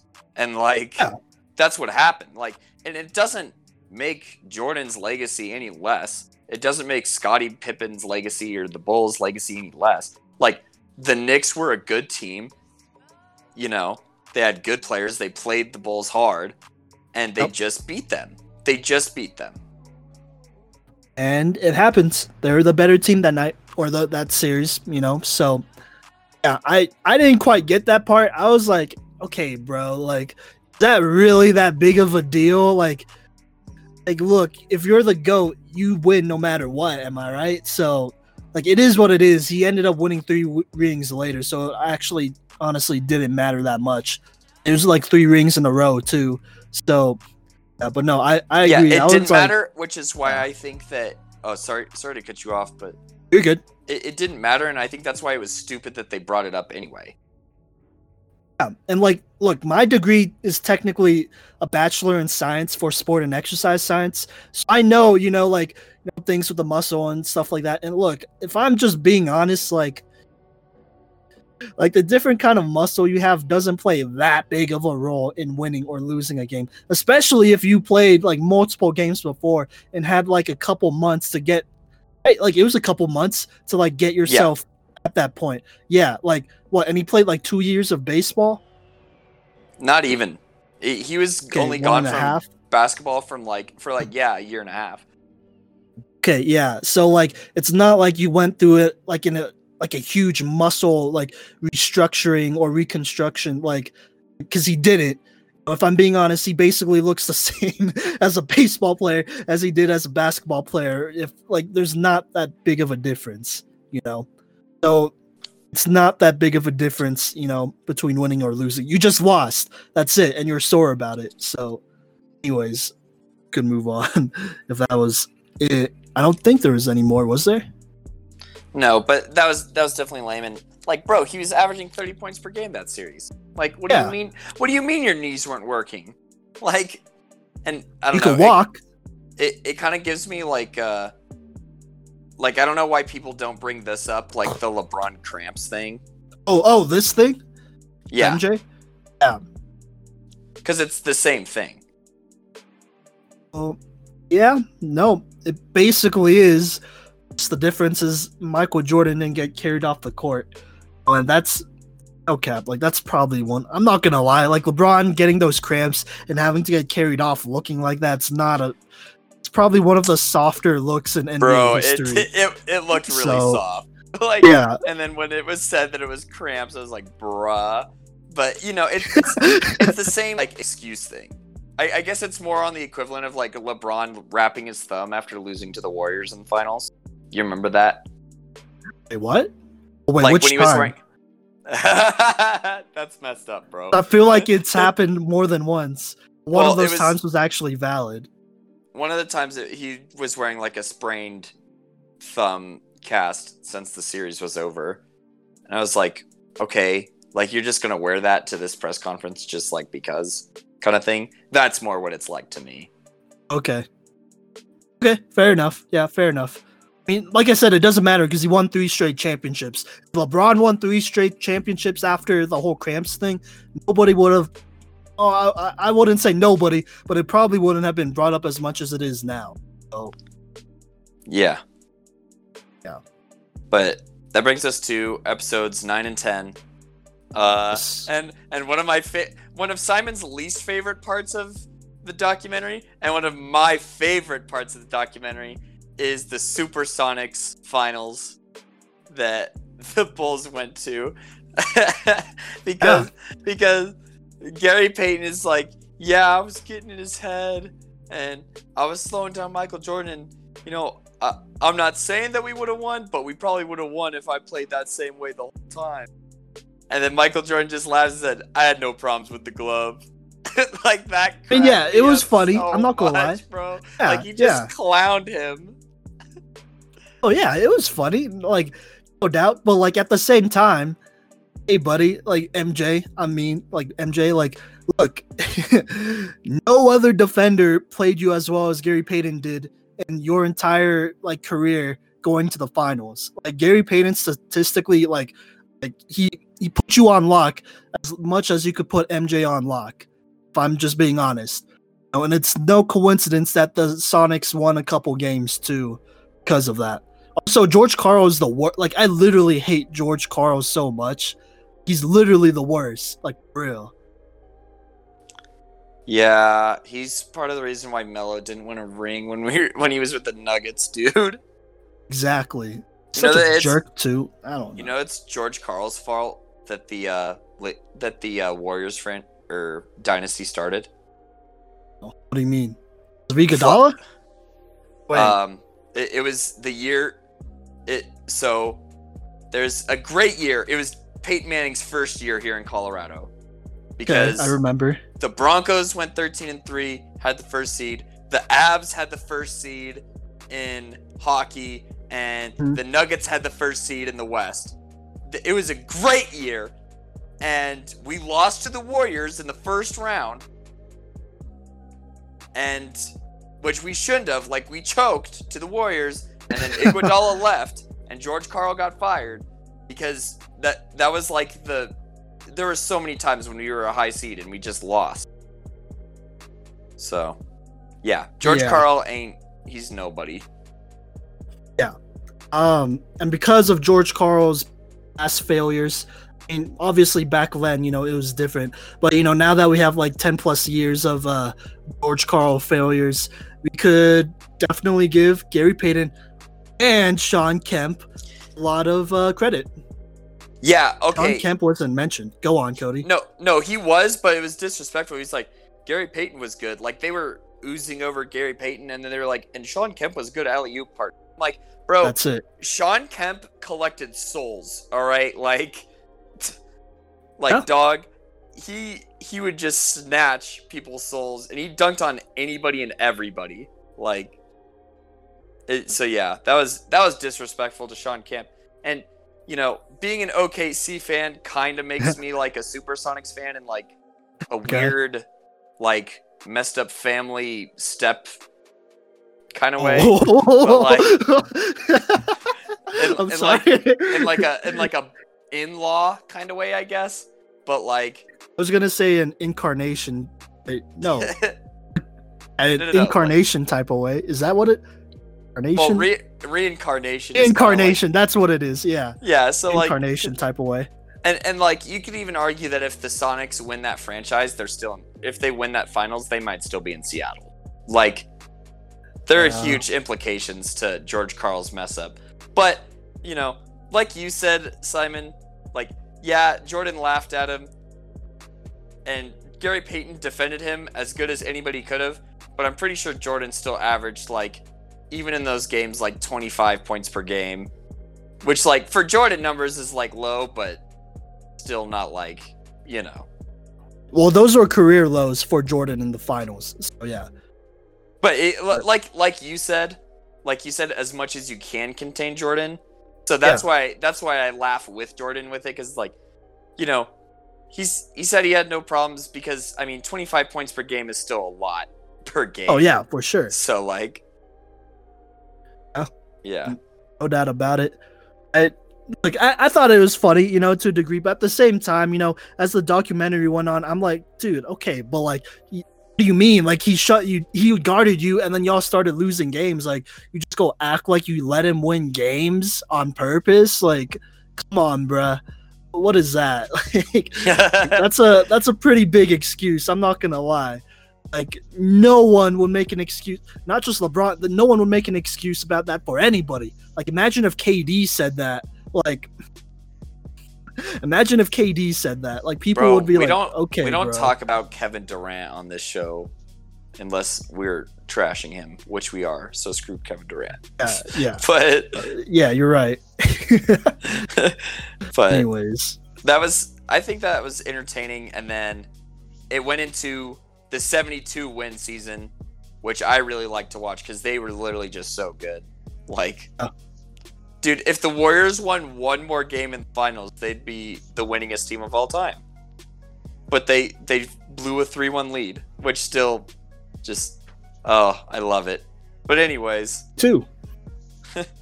But, that was entertaining to watch. And the Jazz, bro, like you said, like, Karl Malone he's whack. But, like, those Jazz teams were good, bro. Like, and I feel like John Stockton is low-key disrespected too, but John Stockton was clutch. Like, like, as far as, like, making a shot when he needed to, especially beating the Rockets, who were, at that time, defending champs. Or, not defending champs, but, still a dynasty in the 90s, Like, that's a huge shot to hit to send Hakeem home, right? And send them to their first finals. So the Jazz, I think that was a really interesting matchup too, just because Scottie Pippen could not defend Karl. Like, he just wasn't big enough. Oh yeah, and I mean, like I already said this, like, I really don't feel like there were a lot of players in the league that were big enough to guard Karl Malone like that. And agile too, because Karl could shoot. Yeah. Like don't get it wrong. Like, I feel like we have to say this more than once. He's still a terrible person.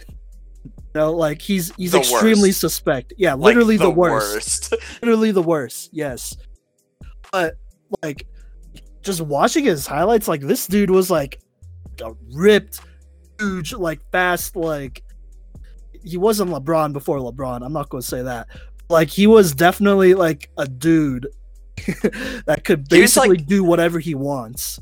He Oh. looked like whoa. Sorry, whoa. that didn't come out right, but yeah, he really did do basically whatever he wanted. There's nobody else that was physically gifted as he was. I mean, he's basically like as strong as Shaq, but he could actually shoot mid-rangers. And like he had like a hook and free throws. I mean, I'm pretty sure he's the all-time leader in free throws. Karl Malone? Yeah. That's why he's like the second leading scorer of all time. Which makes his missed free throws even like funnier later on. But yeah, that Jazz team was really good. And like, I don't know, watching this documentary kind of made me feel like you know how everyone always brings up like that, oh, like in the 90s, bro, they were like plumbers and stuff. And it's like, no, they weren't. Like, these are world-class athletes in the 90s, just as much in the 90s as I would say today. And another thing to point that out is, you know that the average height in the NBA is the exact same now as it was then? Really? Yeah. That's a little... I don't know if it's surprising because like you got guys like Giannis and Ben Simmons who are literally like... Okay, they're listed as 6'10", but they're definitely not 6'10". They're way taller than that. Then like guys like 7-footers are everywhere pretty much. So I don't know. That's interesting. Yeah. So they're more athletic, but I mean, okay. Look, I'll change my stance on that. Like I used to say the whole plumber thing a lot. I'll probably still stand by it for the 80s, no cap, but to a lesser degree for sure. 90s though, like there are some dudes out there. Like, I mean, it made sense that teams would play their best defender on Michael Jordan, even if that's not their best player per se. So I'll give them credit for that, you know. And defense is definitely harder to judge in basketball than scoring and offense, I would say. So, yeah. Okay. Yeah. I mean, I'm admitting my L's there, sure. But yeah, I don't know. I mean, what else is there to say? Like, he beat the Jazz more than once. He beat the Jazz, and then it was the Pacers series. Yes, with Reggie Miller. Reggie Miller is like so disrespected, by the way. Like, I want to see a Reggie Miller documentary because, in my opinion, he may be like the best to not win a championship. Isn't there a Reggie Miller 30 for 30? Is that just on the Pacers versus the Knicks? I think that's just the Pacers and Knicks. Oh, yeah. No, wait. Yeah, it is on Reggie Miller. It's called Winning Time, Miller versus the Knicks. Oh, well, then I'll have to give it a watch. So it's a really good watch. It was one of the first 30 for 30s I've ever watched. It's a great one. So, yeah, but this documentary kind of, when they showed Reggie Miller, it reminded me of that. So, well, because Reggie was cold, bro. Like, yeah, no doubt, no joke. And they took that might have been the end of the dynasty if the Pacers won Game 7. How well did the Pacers do the next year? Do you know? Because like, I remember thinking at the time watching that episode that if Jerry Krause for some reason kept the team, like everyone together, or did his best to keep the team together, I don't think that like that Bulls team would be able to beat the Pacers again in the playoffs. Here, let me pull up. That was my opinion. That would be 98-99, 98-99, right? Yeah, Pacers. Mm-hmm. So, yeah, they still had Miller, Mullen, Rose. They still had the Davis brothers. How did they finish?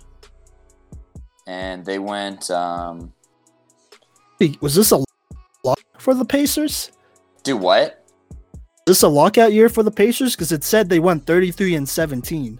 Yeah, it must have been. But I mean, they were still first in their division. Yeah.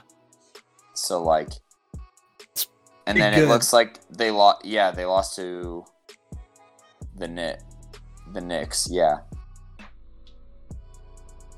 Mullen was on that team. Yeah, they were loaded. Easy. Okay. I'm gonna be honest. I think that the Pacers team was. Wait, what'd you say? Oh, Harrington was on the squad. Oh, he was a rookie. Okay, never mind. Sorry, go on. It wasn't the Al Harrington that you knew, but I think that Pacers team, talent-wise, was better than the team, if I'm being completely honest.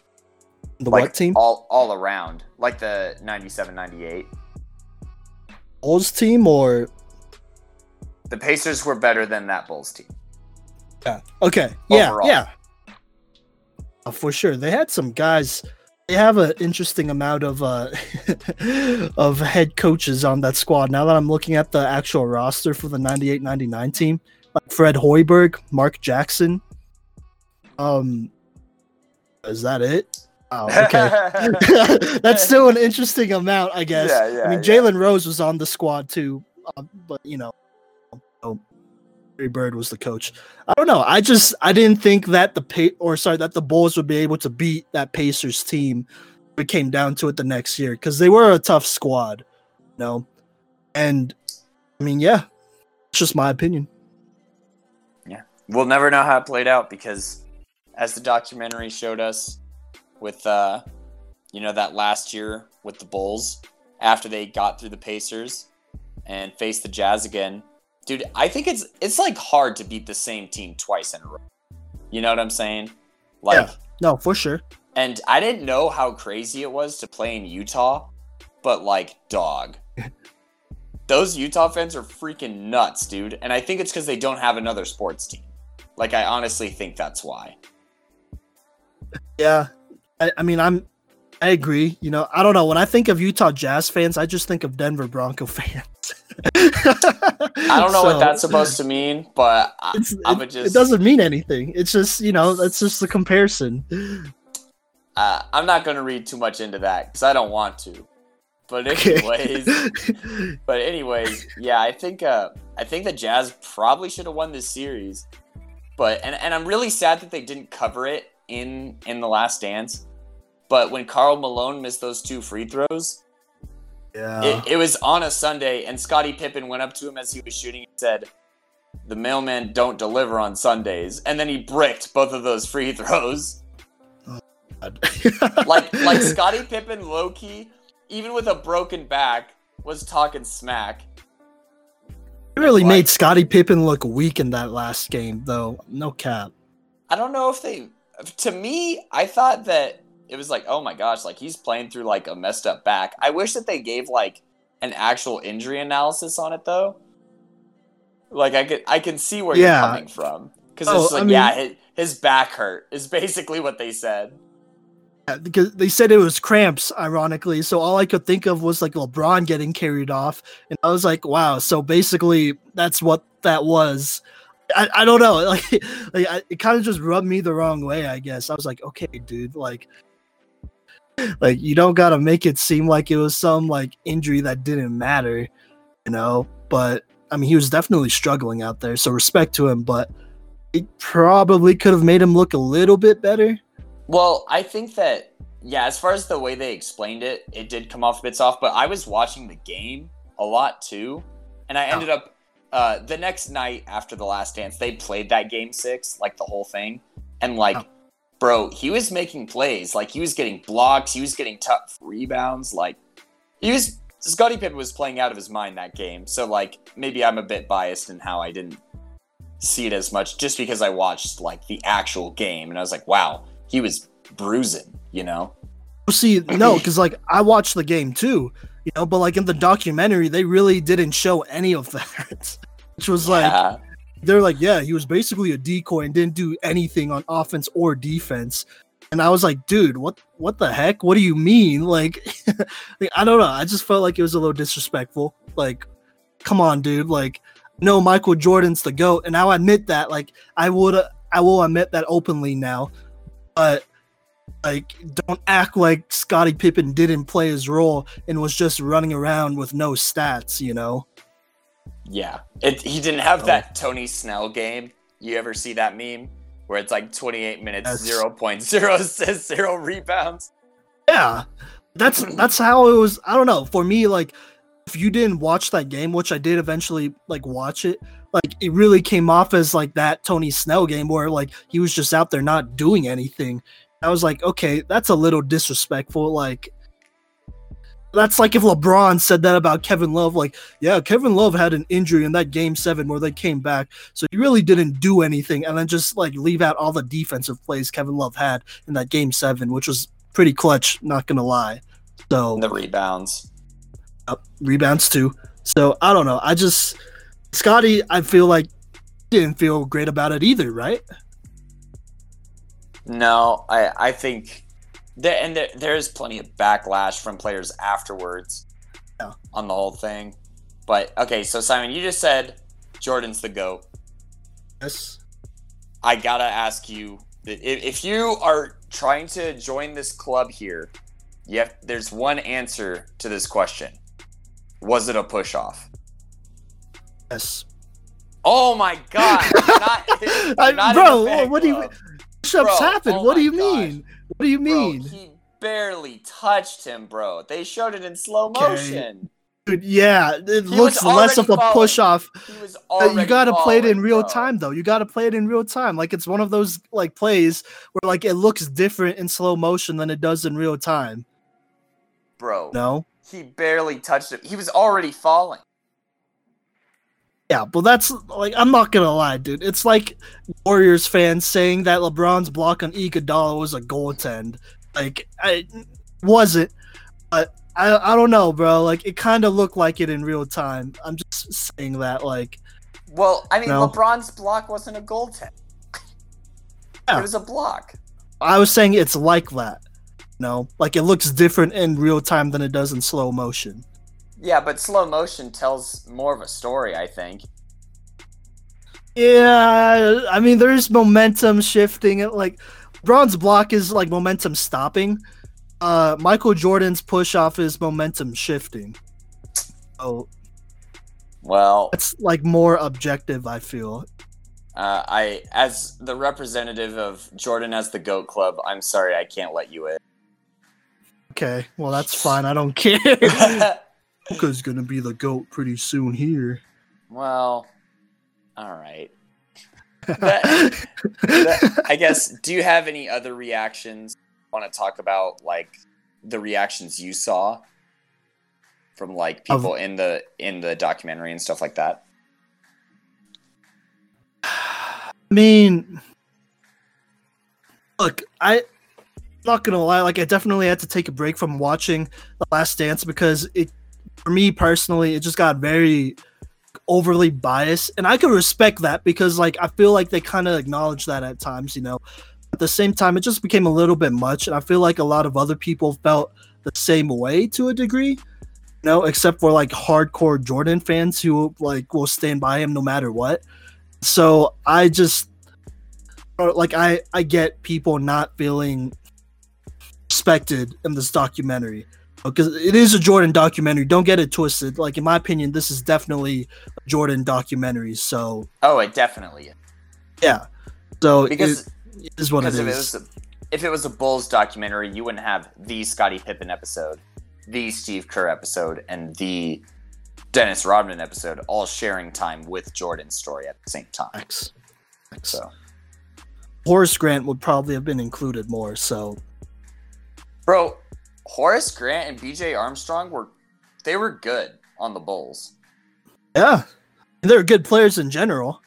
Yeah, they're good players in general, especially. But yeah, I don't know what the deal was with like pointing out Horace Grant as the whistleblower, but he wasn't happy about that. Yeah, I mean, it's framing. I mean, it's basically making Horace Grant look bad and like unleashing MJ fans on him. So, like, I don't know, man. Like, why does everything have to be about Michael Jordan though? Like, come on. Like, Horace Grant and BJ Armstrong, like, let's not get it twisted. They were really good players. They also both made all-star games after that. So MJ was playing with a couple all-stars, putting that out there. But yeah, I don't know. I feel like they're kind of disrespected.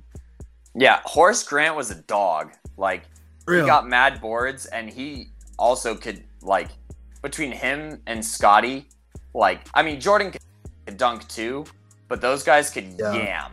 Like, Jordan was interesting as far as like the shots he was creating and like his finishes around the basket with layups and stuff too. Yeah.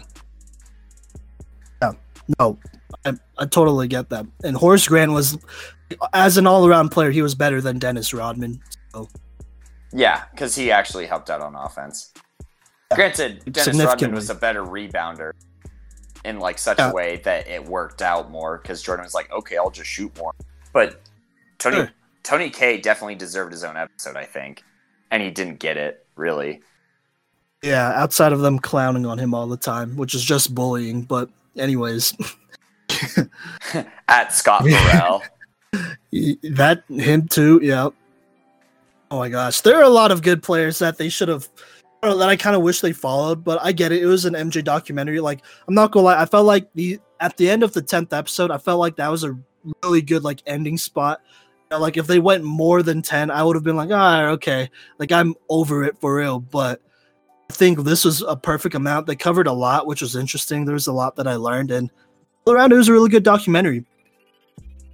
Yeah, I didn't know that Phil Jackson was such a sentimental guy.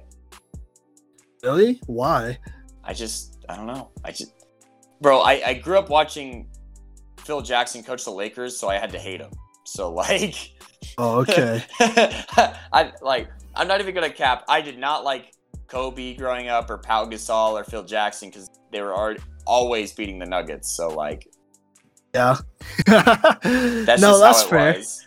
I mean, I always thought Phil Jackson was a chill guy because, like, I'm not gonna lie, like Michael Jordan's the GOAT, but like he had a toxic personality at times for real.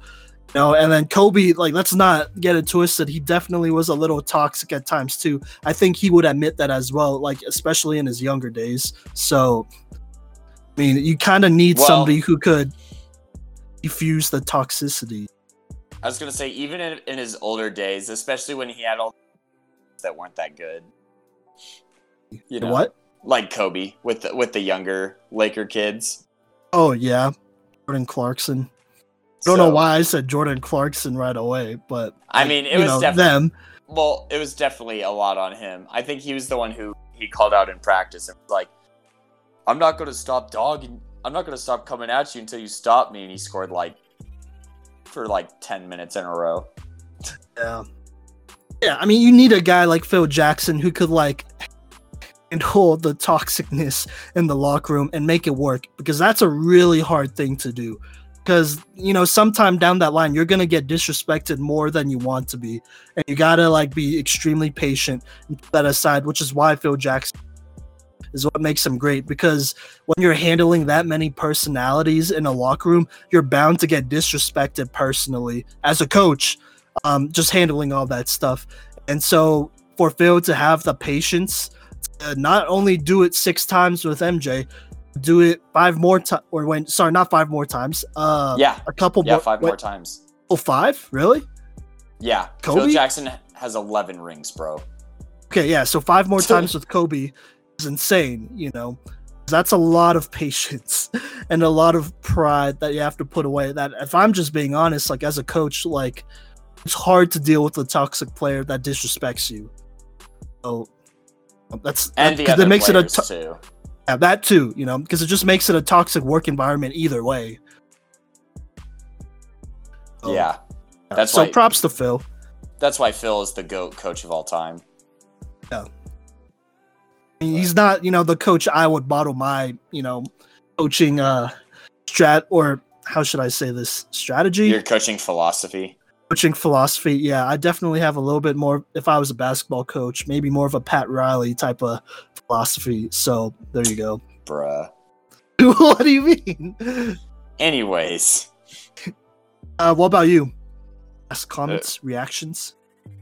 I think that does it for me on The Last Dance, honestly. Michael Jordan's the GOAT. I said my criticisms of him, as far as he gambled, it was a problem.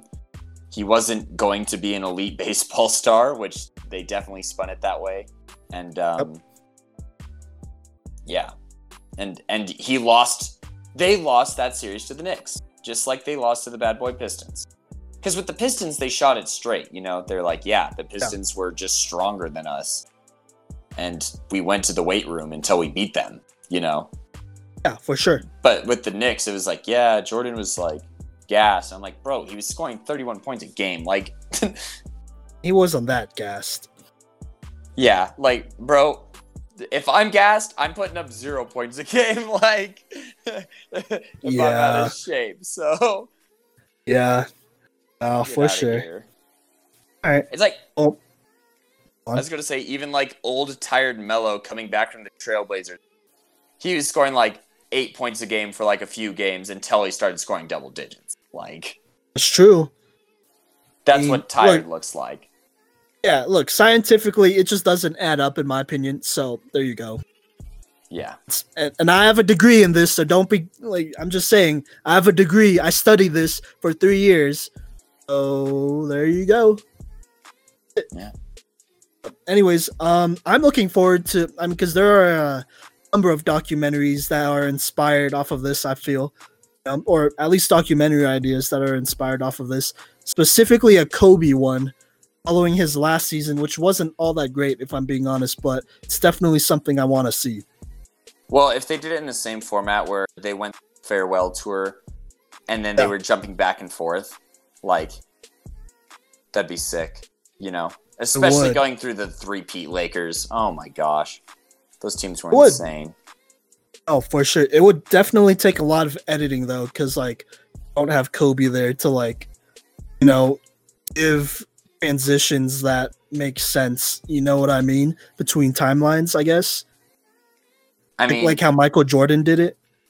Yeah, true. But I bet they, A, have a lot of footage, and B, you know, there's been documentaries made of people who already passed, you know. Yeah. So, and there's plenty of teammates and coaches to choose from. I bet Phil Jackson could fill in a lot of blanks. So, yeah, Shaq and Pau Gasol will do it.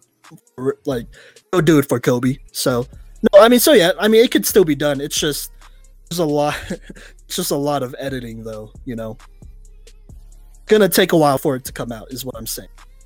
Yeah. But anyways.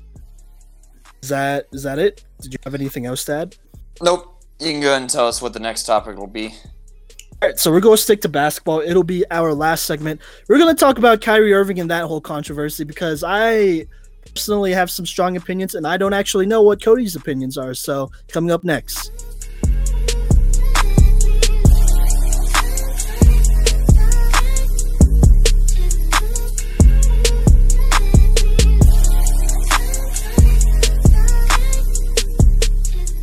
Welcome back to the Cycle 365, episode 37, recorded on June 17th. Coming out on a happy Juneteenth, as we've said a couple times. Cycle 365 supports national holiday of Juneteenth. Yes. But anyways, speaking of being woke, there has been a little bit of controversy with the NBA's return amid some players, most notably Dwight Howard, and even more notably Kyrie Irving, who, if you don't know, is the vice president of the NBA Players Association. And he has some concerns about coming back for a variety of reasons, some stemming from, you know, and some other players who think that it would take away from the BLM movement. And Kyrie suggested even starting their own league. And Simon has some thoughts on it that I know that they're spicy, but I don't know what they are. So, Simon, what are your thoughts on Kyrie and this whole not sure about coming back for basketball? Okay. Look. First off, no doubt about it, if basketball was to restart, it would take away from the movement. Just like, I mean, honestly, that's basically anything in life, though. Because this isn't a movement that just happened. And I know Kyrie Irving knows that. He shouldn't, as an African American, he should know that. You know, like, this thing has been around forever, and like it's not gonna like go away just because like things go a little bit more back to normal. You know, it probably won't be as advertised as much, which is something that makes sense to me. And yeah, you're probably right. It wouldn't. You know? And I could respect that. You know, but season starts in 2 months basically.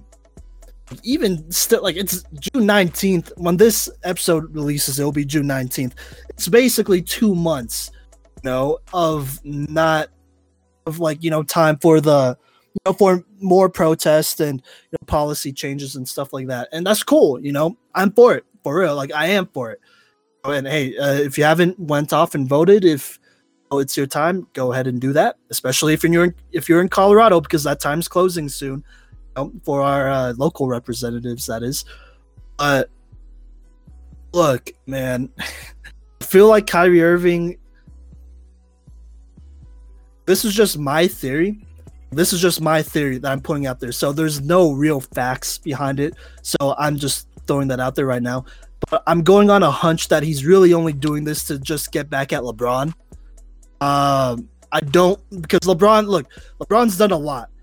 Even right now, like, he's pushing policies to protect voting rights and stuff like that for people of color.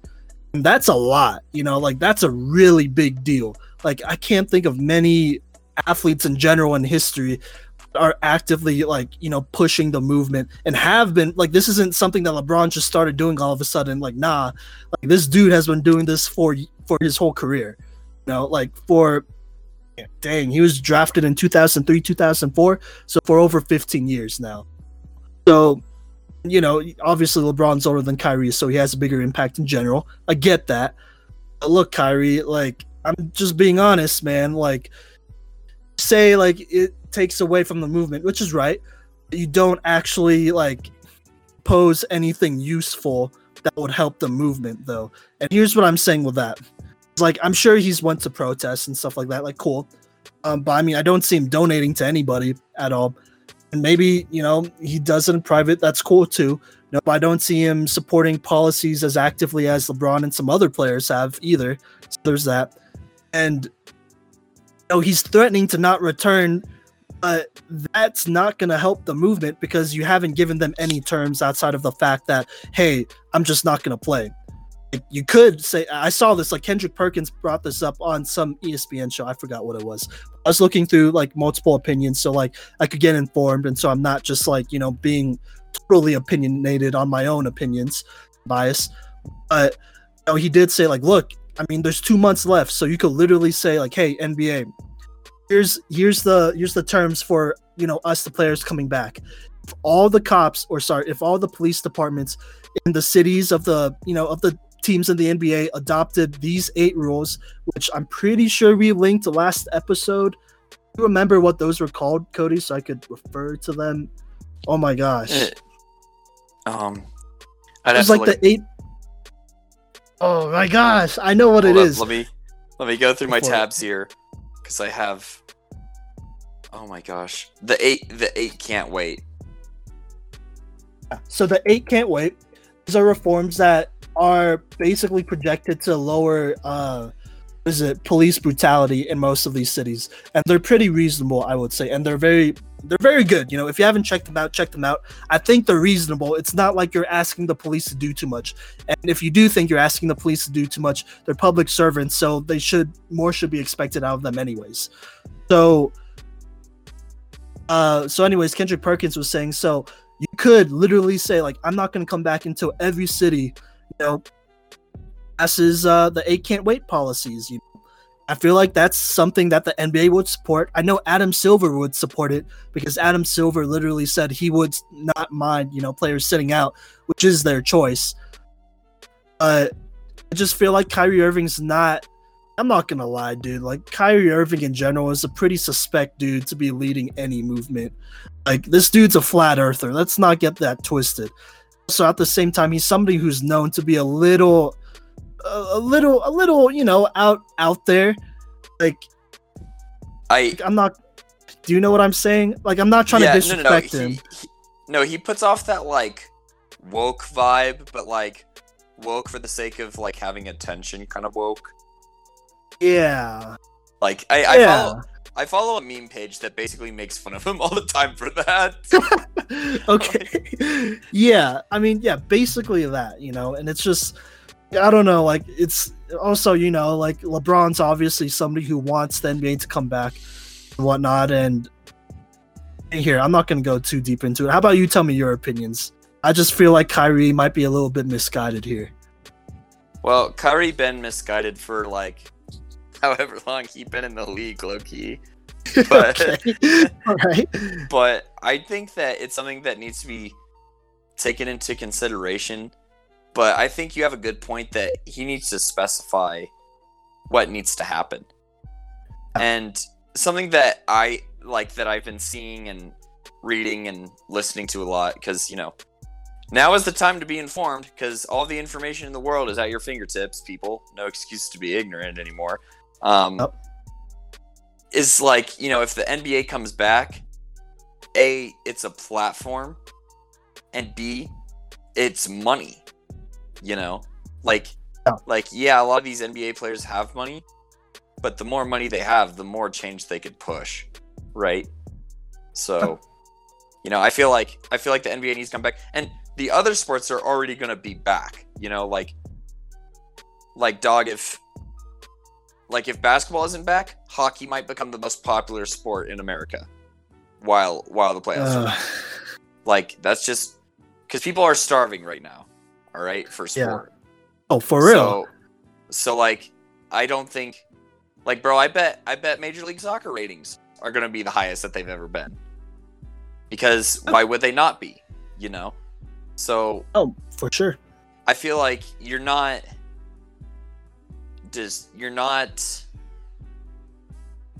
Like, it's already going to be distracted. And, like, people are already trying to distract and detract from the movement right now. But, like, back in the 1960s when the Civil Rights Movement was happening, life was still going on all over the place. But that was, like, 4 years of just change, you know? So... the world doesn't stop for the movement pushes the world, right? And so as a basketball player, and especially as a prominent basketball player, because, you know, Kyrie, he's had injuries, but, like, you know, I feel he's still one of the, like, faces of the league, right? That's why he's the VP of the NBPA or the NBAPA, and that's why he's being heard right now, right? But it's like, instead of talking about how basketball is taken away from the movement, maybe talk about how basketball can give to the movement, you know? Yeah. I mean, but I'm not like attacking Kyrie, I guess. You know, it's just like, I understand where he's coming from, but you used a good word, misguided. I think he's just a little misguided. Yeah, and I mean, I'm not gonna lie, like, look, Kyrie Irving, I mean, you gotta bring in all the facts when it comes to Kyrie. Kyrie Irving got season-ending injury like months ago. If he was to play, like, you know, with the current start time in July, like, he would be eligible to play. So it's kind of, I'm not gonna lie, like, these are just the facts, but it like, from my point of view, it looks like that he's using the movement almost as an excuse to a degree to not make a hard decision. KD has also made that decision of not playing, even though he would definitely be healthy. And that might rub some teammates the wrong way. And look, I'm saying that because, look, dude, there are the things that came up about Kyrie Irving, like, wanting to start his own league. But the thing is, that would also take away from the movement as well. So I don't know what that's about. So it's just, honestly, it's just making him look more or less informed as time goes on, and makes the movement look more divided, which is not what we need, you know? And I just don't agree. Like, I feel like you gotta push something. You gotta push something of what's the word?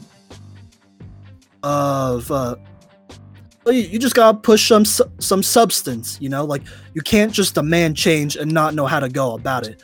Then that's how people, like, just basically brush you off, because they will. If there's a way that they could brush you off, they will. And Kyrie Irving's giving a lot of people a reason to brush this off, because it's causing people, especially on the right side, saying things like, well, you know, that just goes to show that these athletes aren't all together about Black Lives Matter, and this thing was never really about it, and blah, blah, blah, and, you know, they're all delusional anyways. And so that's the type of conversation that's going on the right as of now, because of Kyrie Irving acting the way he is. That's not a good thing. So, I mean, am I wrong there, Cody? Like, what do you think? I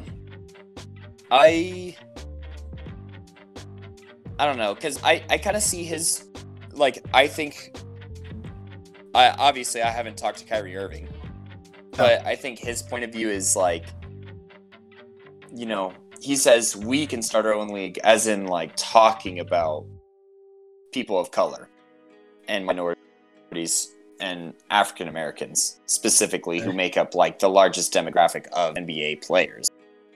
Like, Most of the league.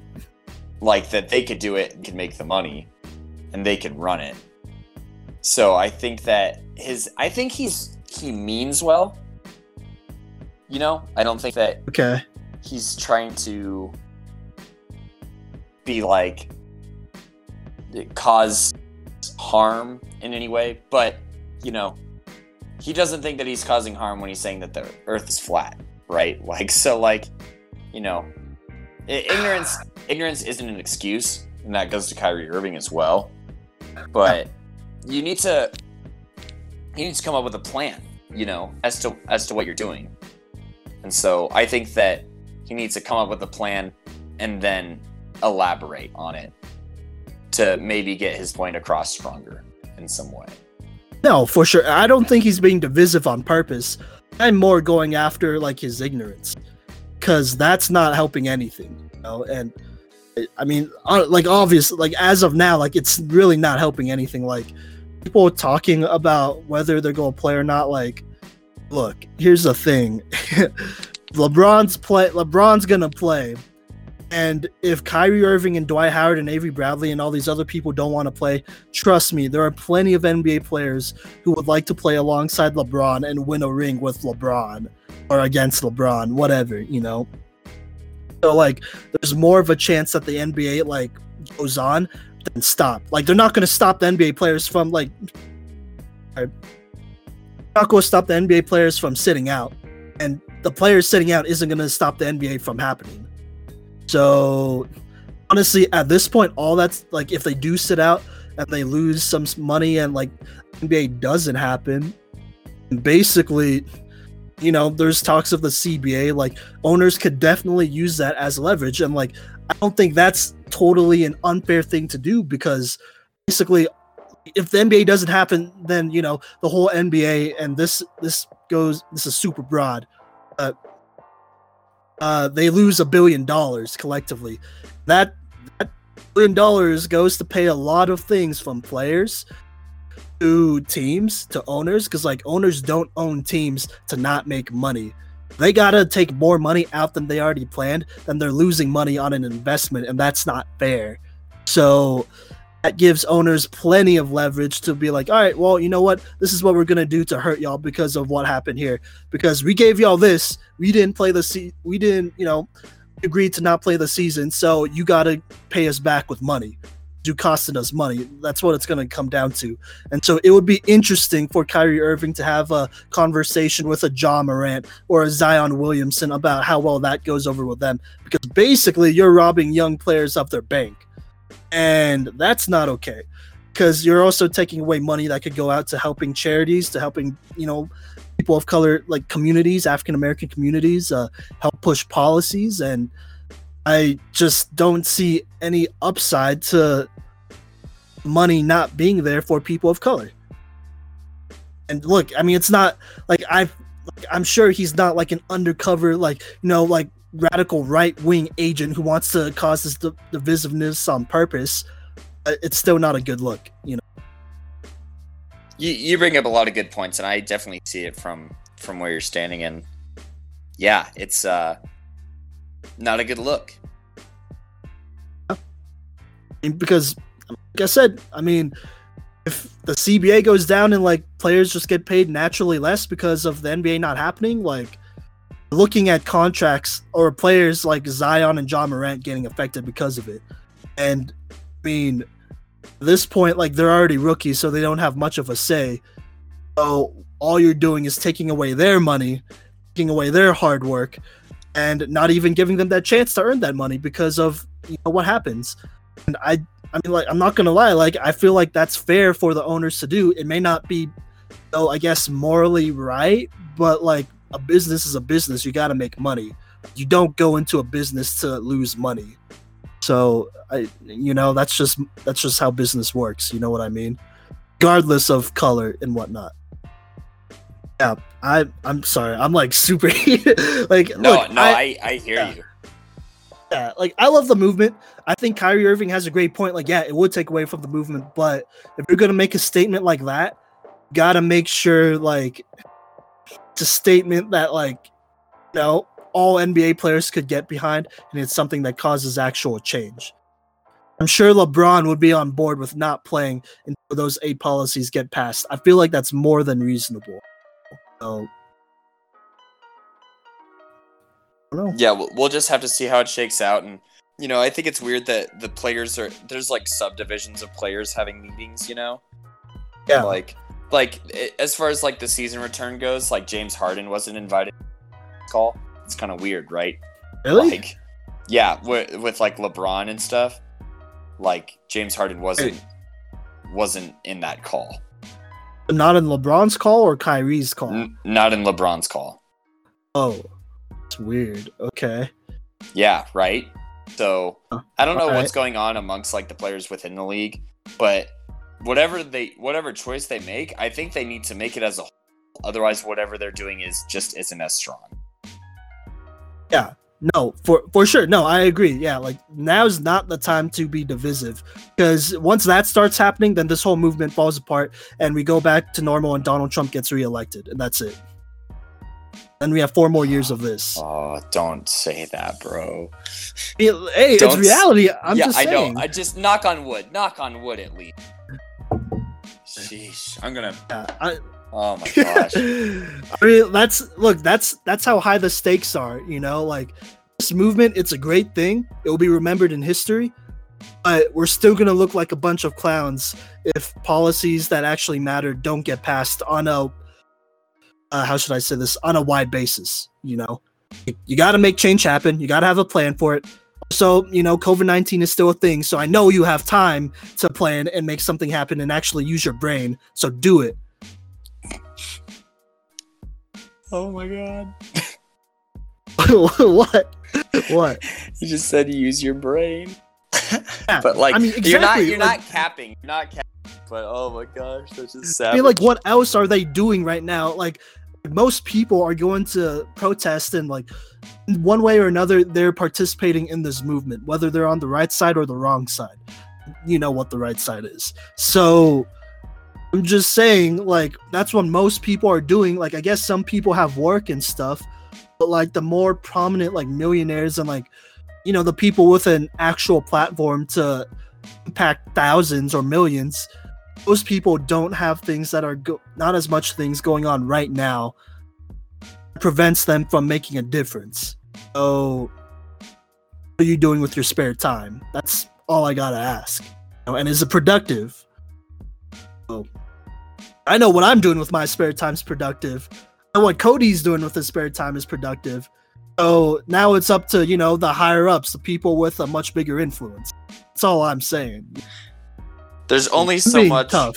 There's only so Tough, I'm much. not gonna lie. There's only so much that us, the people with no money, can do, bro. Like, Yes. like there really is like a limit as to what we can accomplish in contrast to rich people. So Yes. So, moral of the story, the moral of this entire podcast pretty much is go vote. Don't let something like this, like something that happened to George Floyd, Breonna Taylor, which by the way, her killers are still out there. Well, okay, at least as of June 17th they are. But don't, sign the go petition, vote. call the mayor, call the governor. There's plenty of resources that you can access to do so. And be on the right side of history. And it's not political. Like, we say vote, and people are like, oh, that's politics. No, this is a human rights crisis that this entire planet is facing right now. And that's on the BLM front. That's on the LGBTQ plus front. That's on the Yemen front. If you haven't read anything about that, like, an entire country is on the verge of extinction. people are being denied healthcare based off of how they identify their gender, and people are dying based on the color of their skin. This is still happening. It's the year 2020.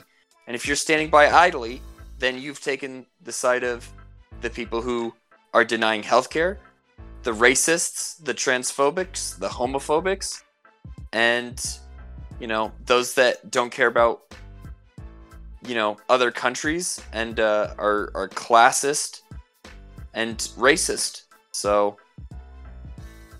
do the right thing, and man, I hope that the NBA does the right thing, and whatever decision they make, I hope that it's informed, and I hope that it's for the betterment of the world and not just the NBA. So yeah, no, for sure. Sure. Yeah, hey, notify. Make a difference. Go vote. Voting is how you make a difference, by the way. Sharing stuff is important, but in America is built on democracy. That's how you make a difference. Make sure. I guarantee you. Go on. I was just gonna say, make sure that everyone can vote too. Yes. Put brother or sister out. I'm not even gonna I don't point fingers a whole bunch, but the Red are trying to repress mail-in ballots. They're making people wait outside for hours in long lines. COVID, where people can wait in line all day and still not vote because there's outdated machines. That it's still happening. There's not change in the U.S. not only because people aren't caring enough, but also the people who do care, they're not able to vote. So vote for those who also probably can't vote. Yes. Yeah. No, for sure. So all the more the reason, like I said, we're all in this together. It doesn't just impact one group of people. Honestly, it really does impact everyone. What goes around comes around is all I'm going to say. Goes around comes around. So think about it, I mean, that's true for this episode. It started off political. We talked about The Last Dance, and then we ended on like I said, it's not really political. It's a human rights thing, but you know what I'm saying. Our better listeners are gonna be a little confused by this sandwich we got here.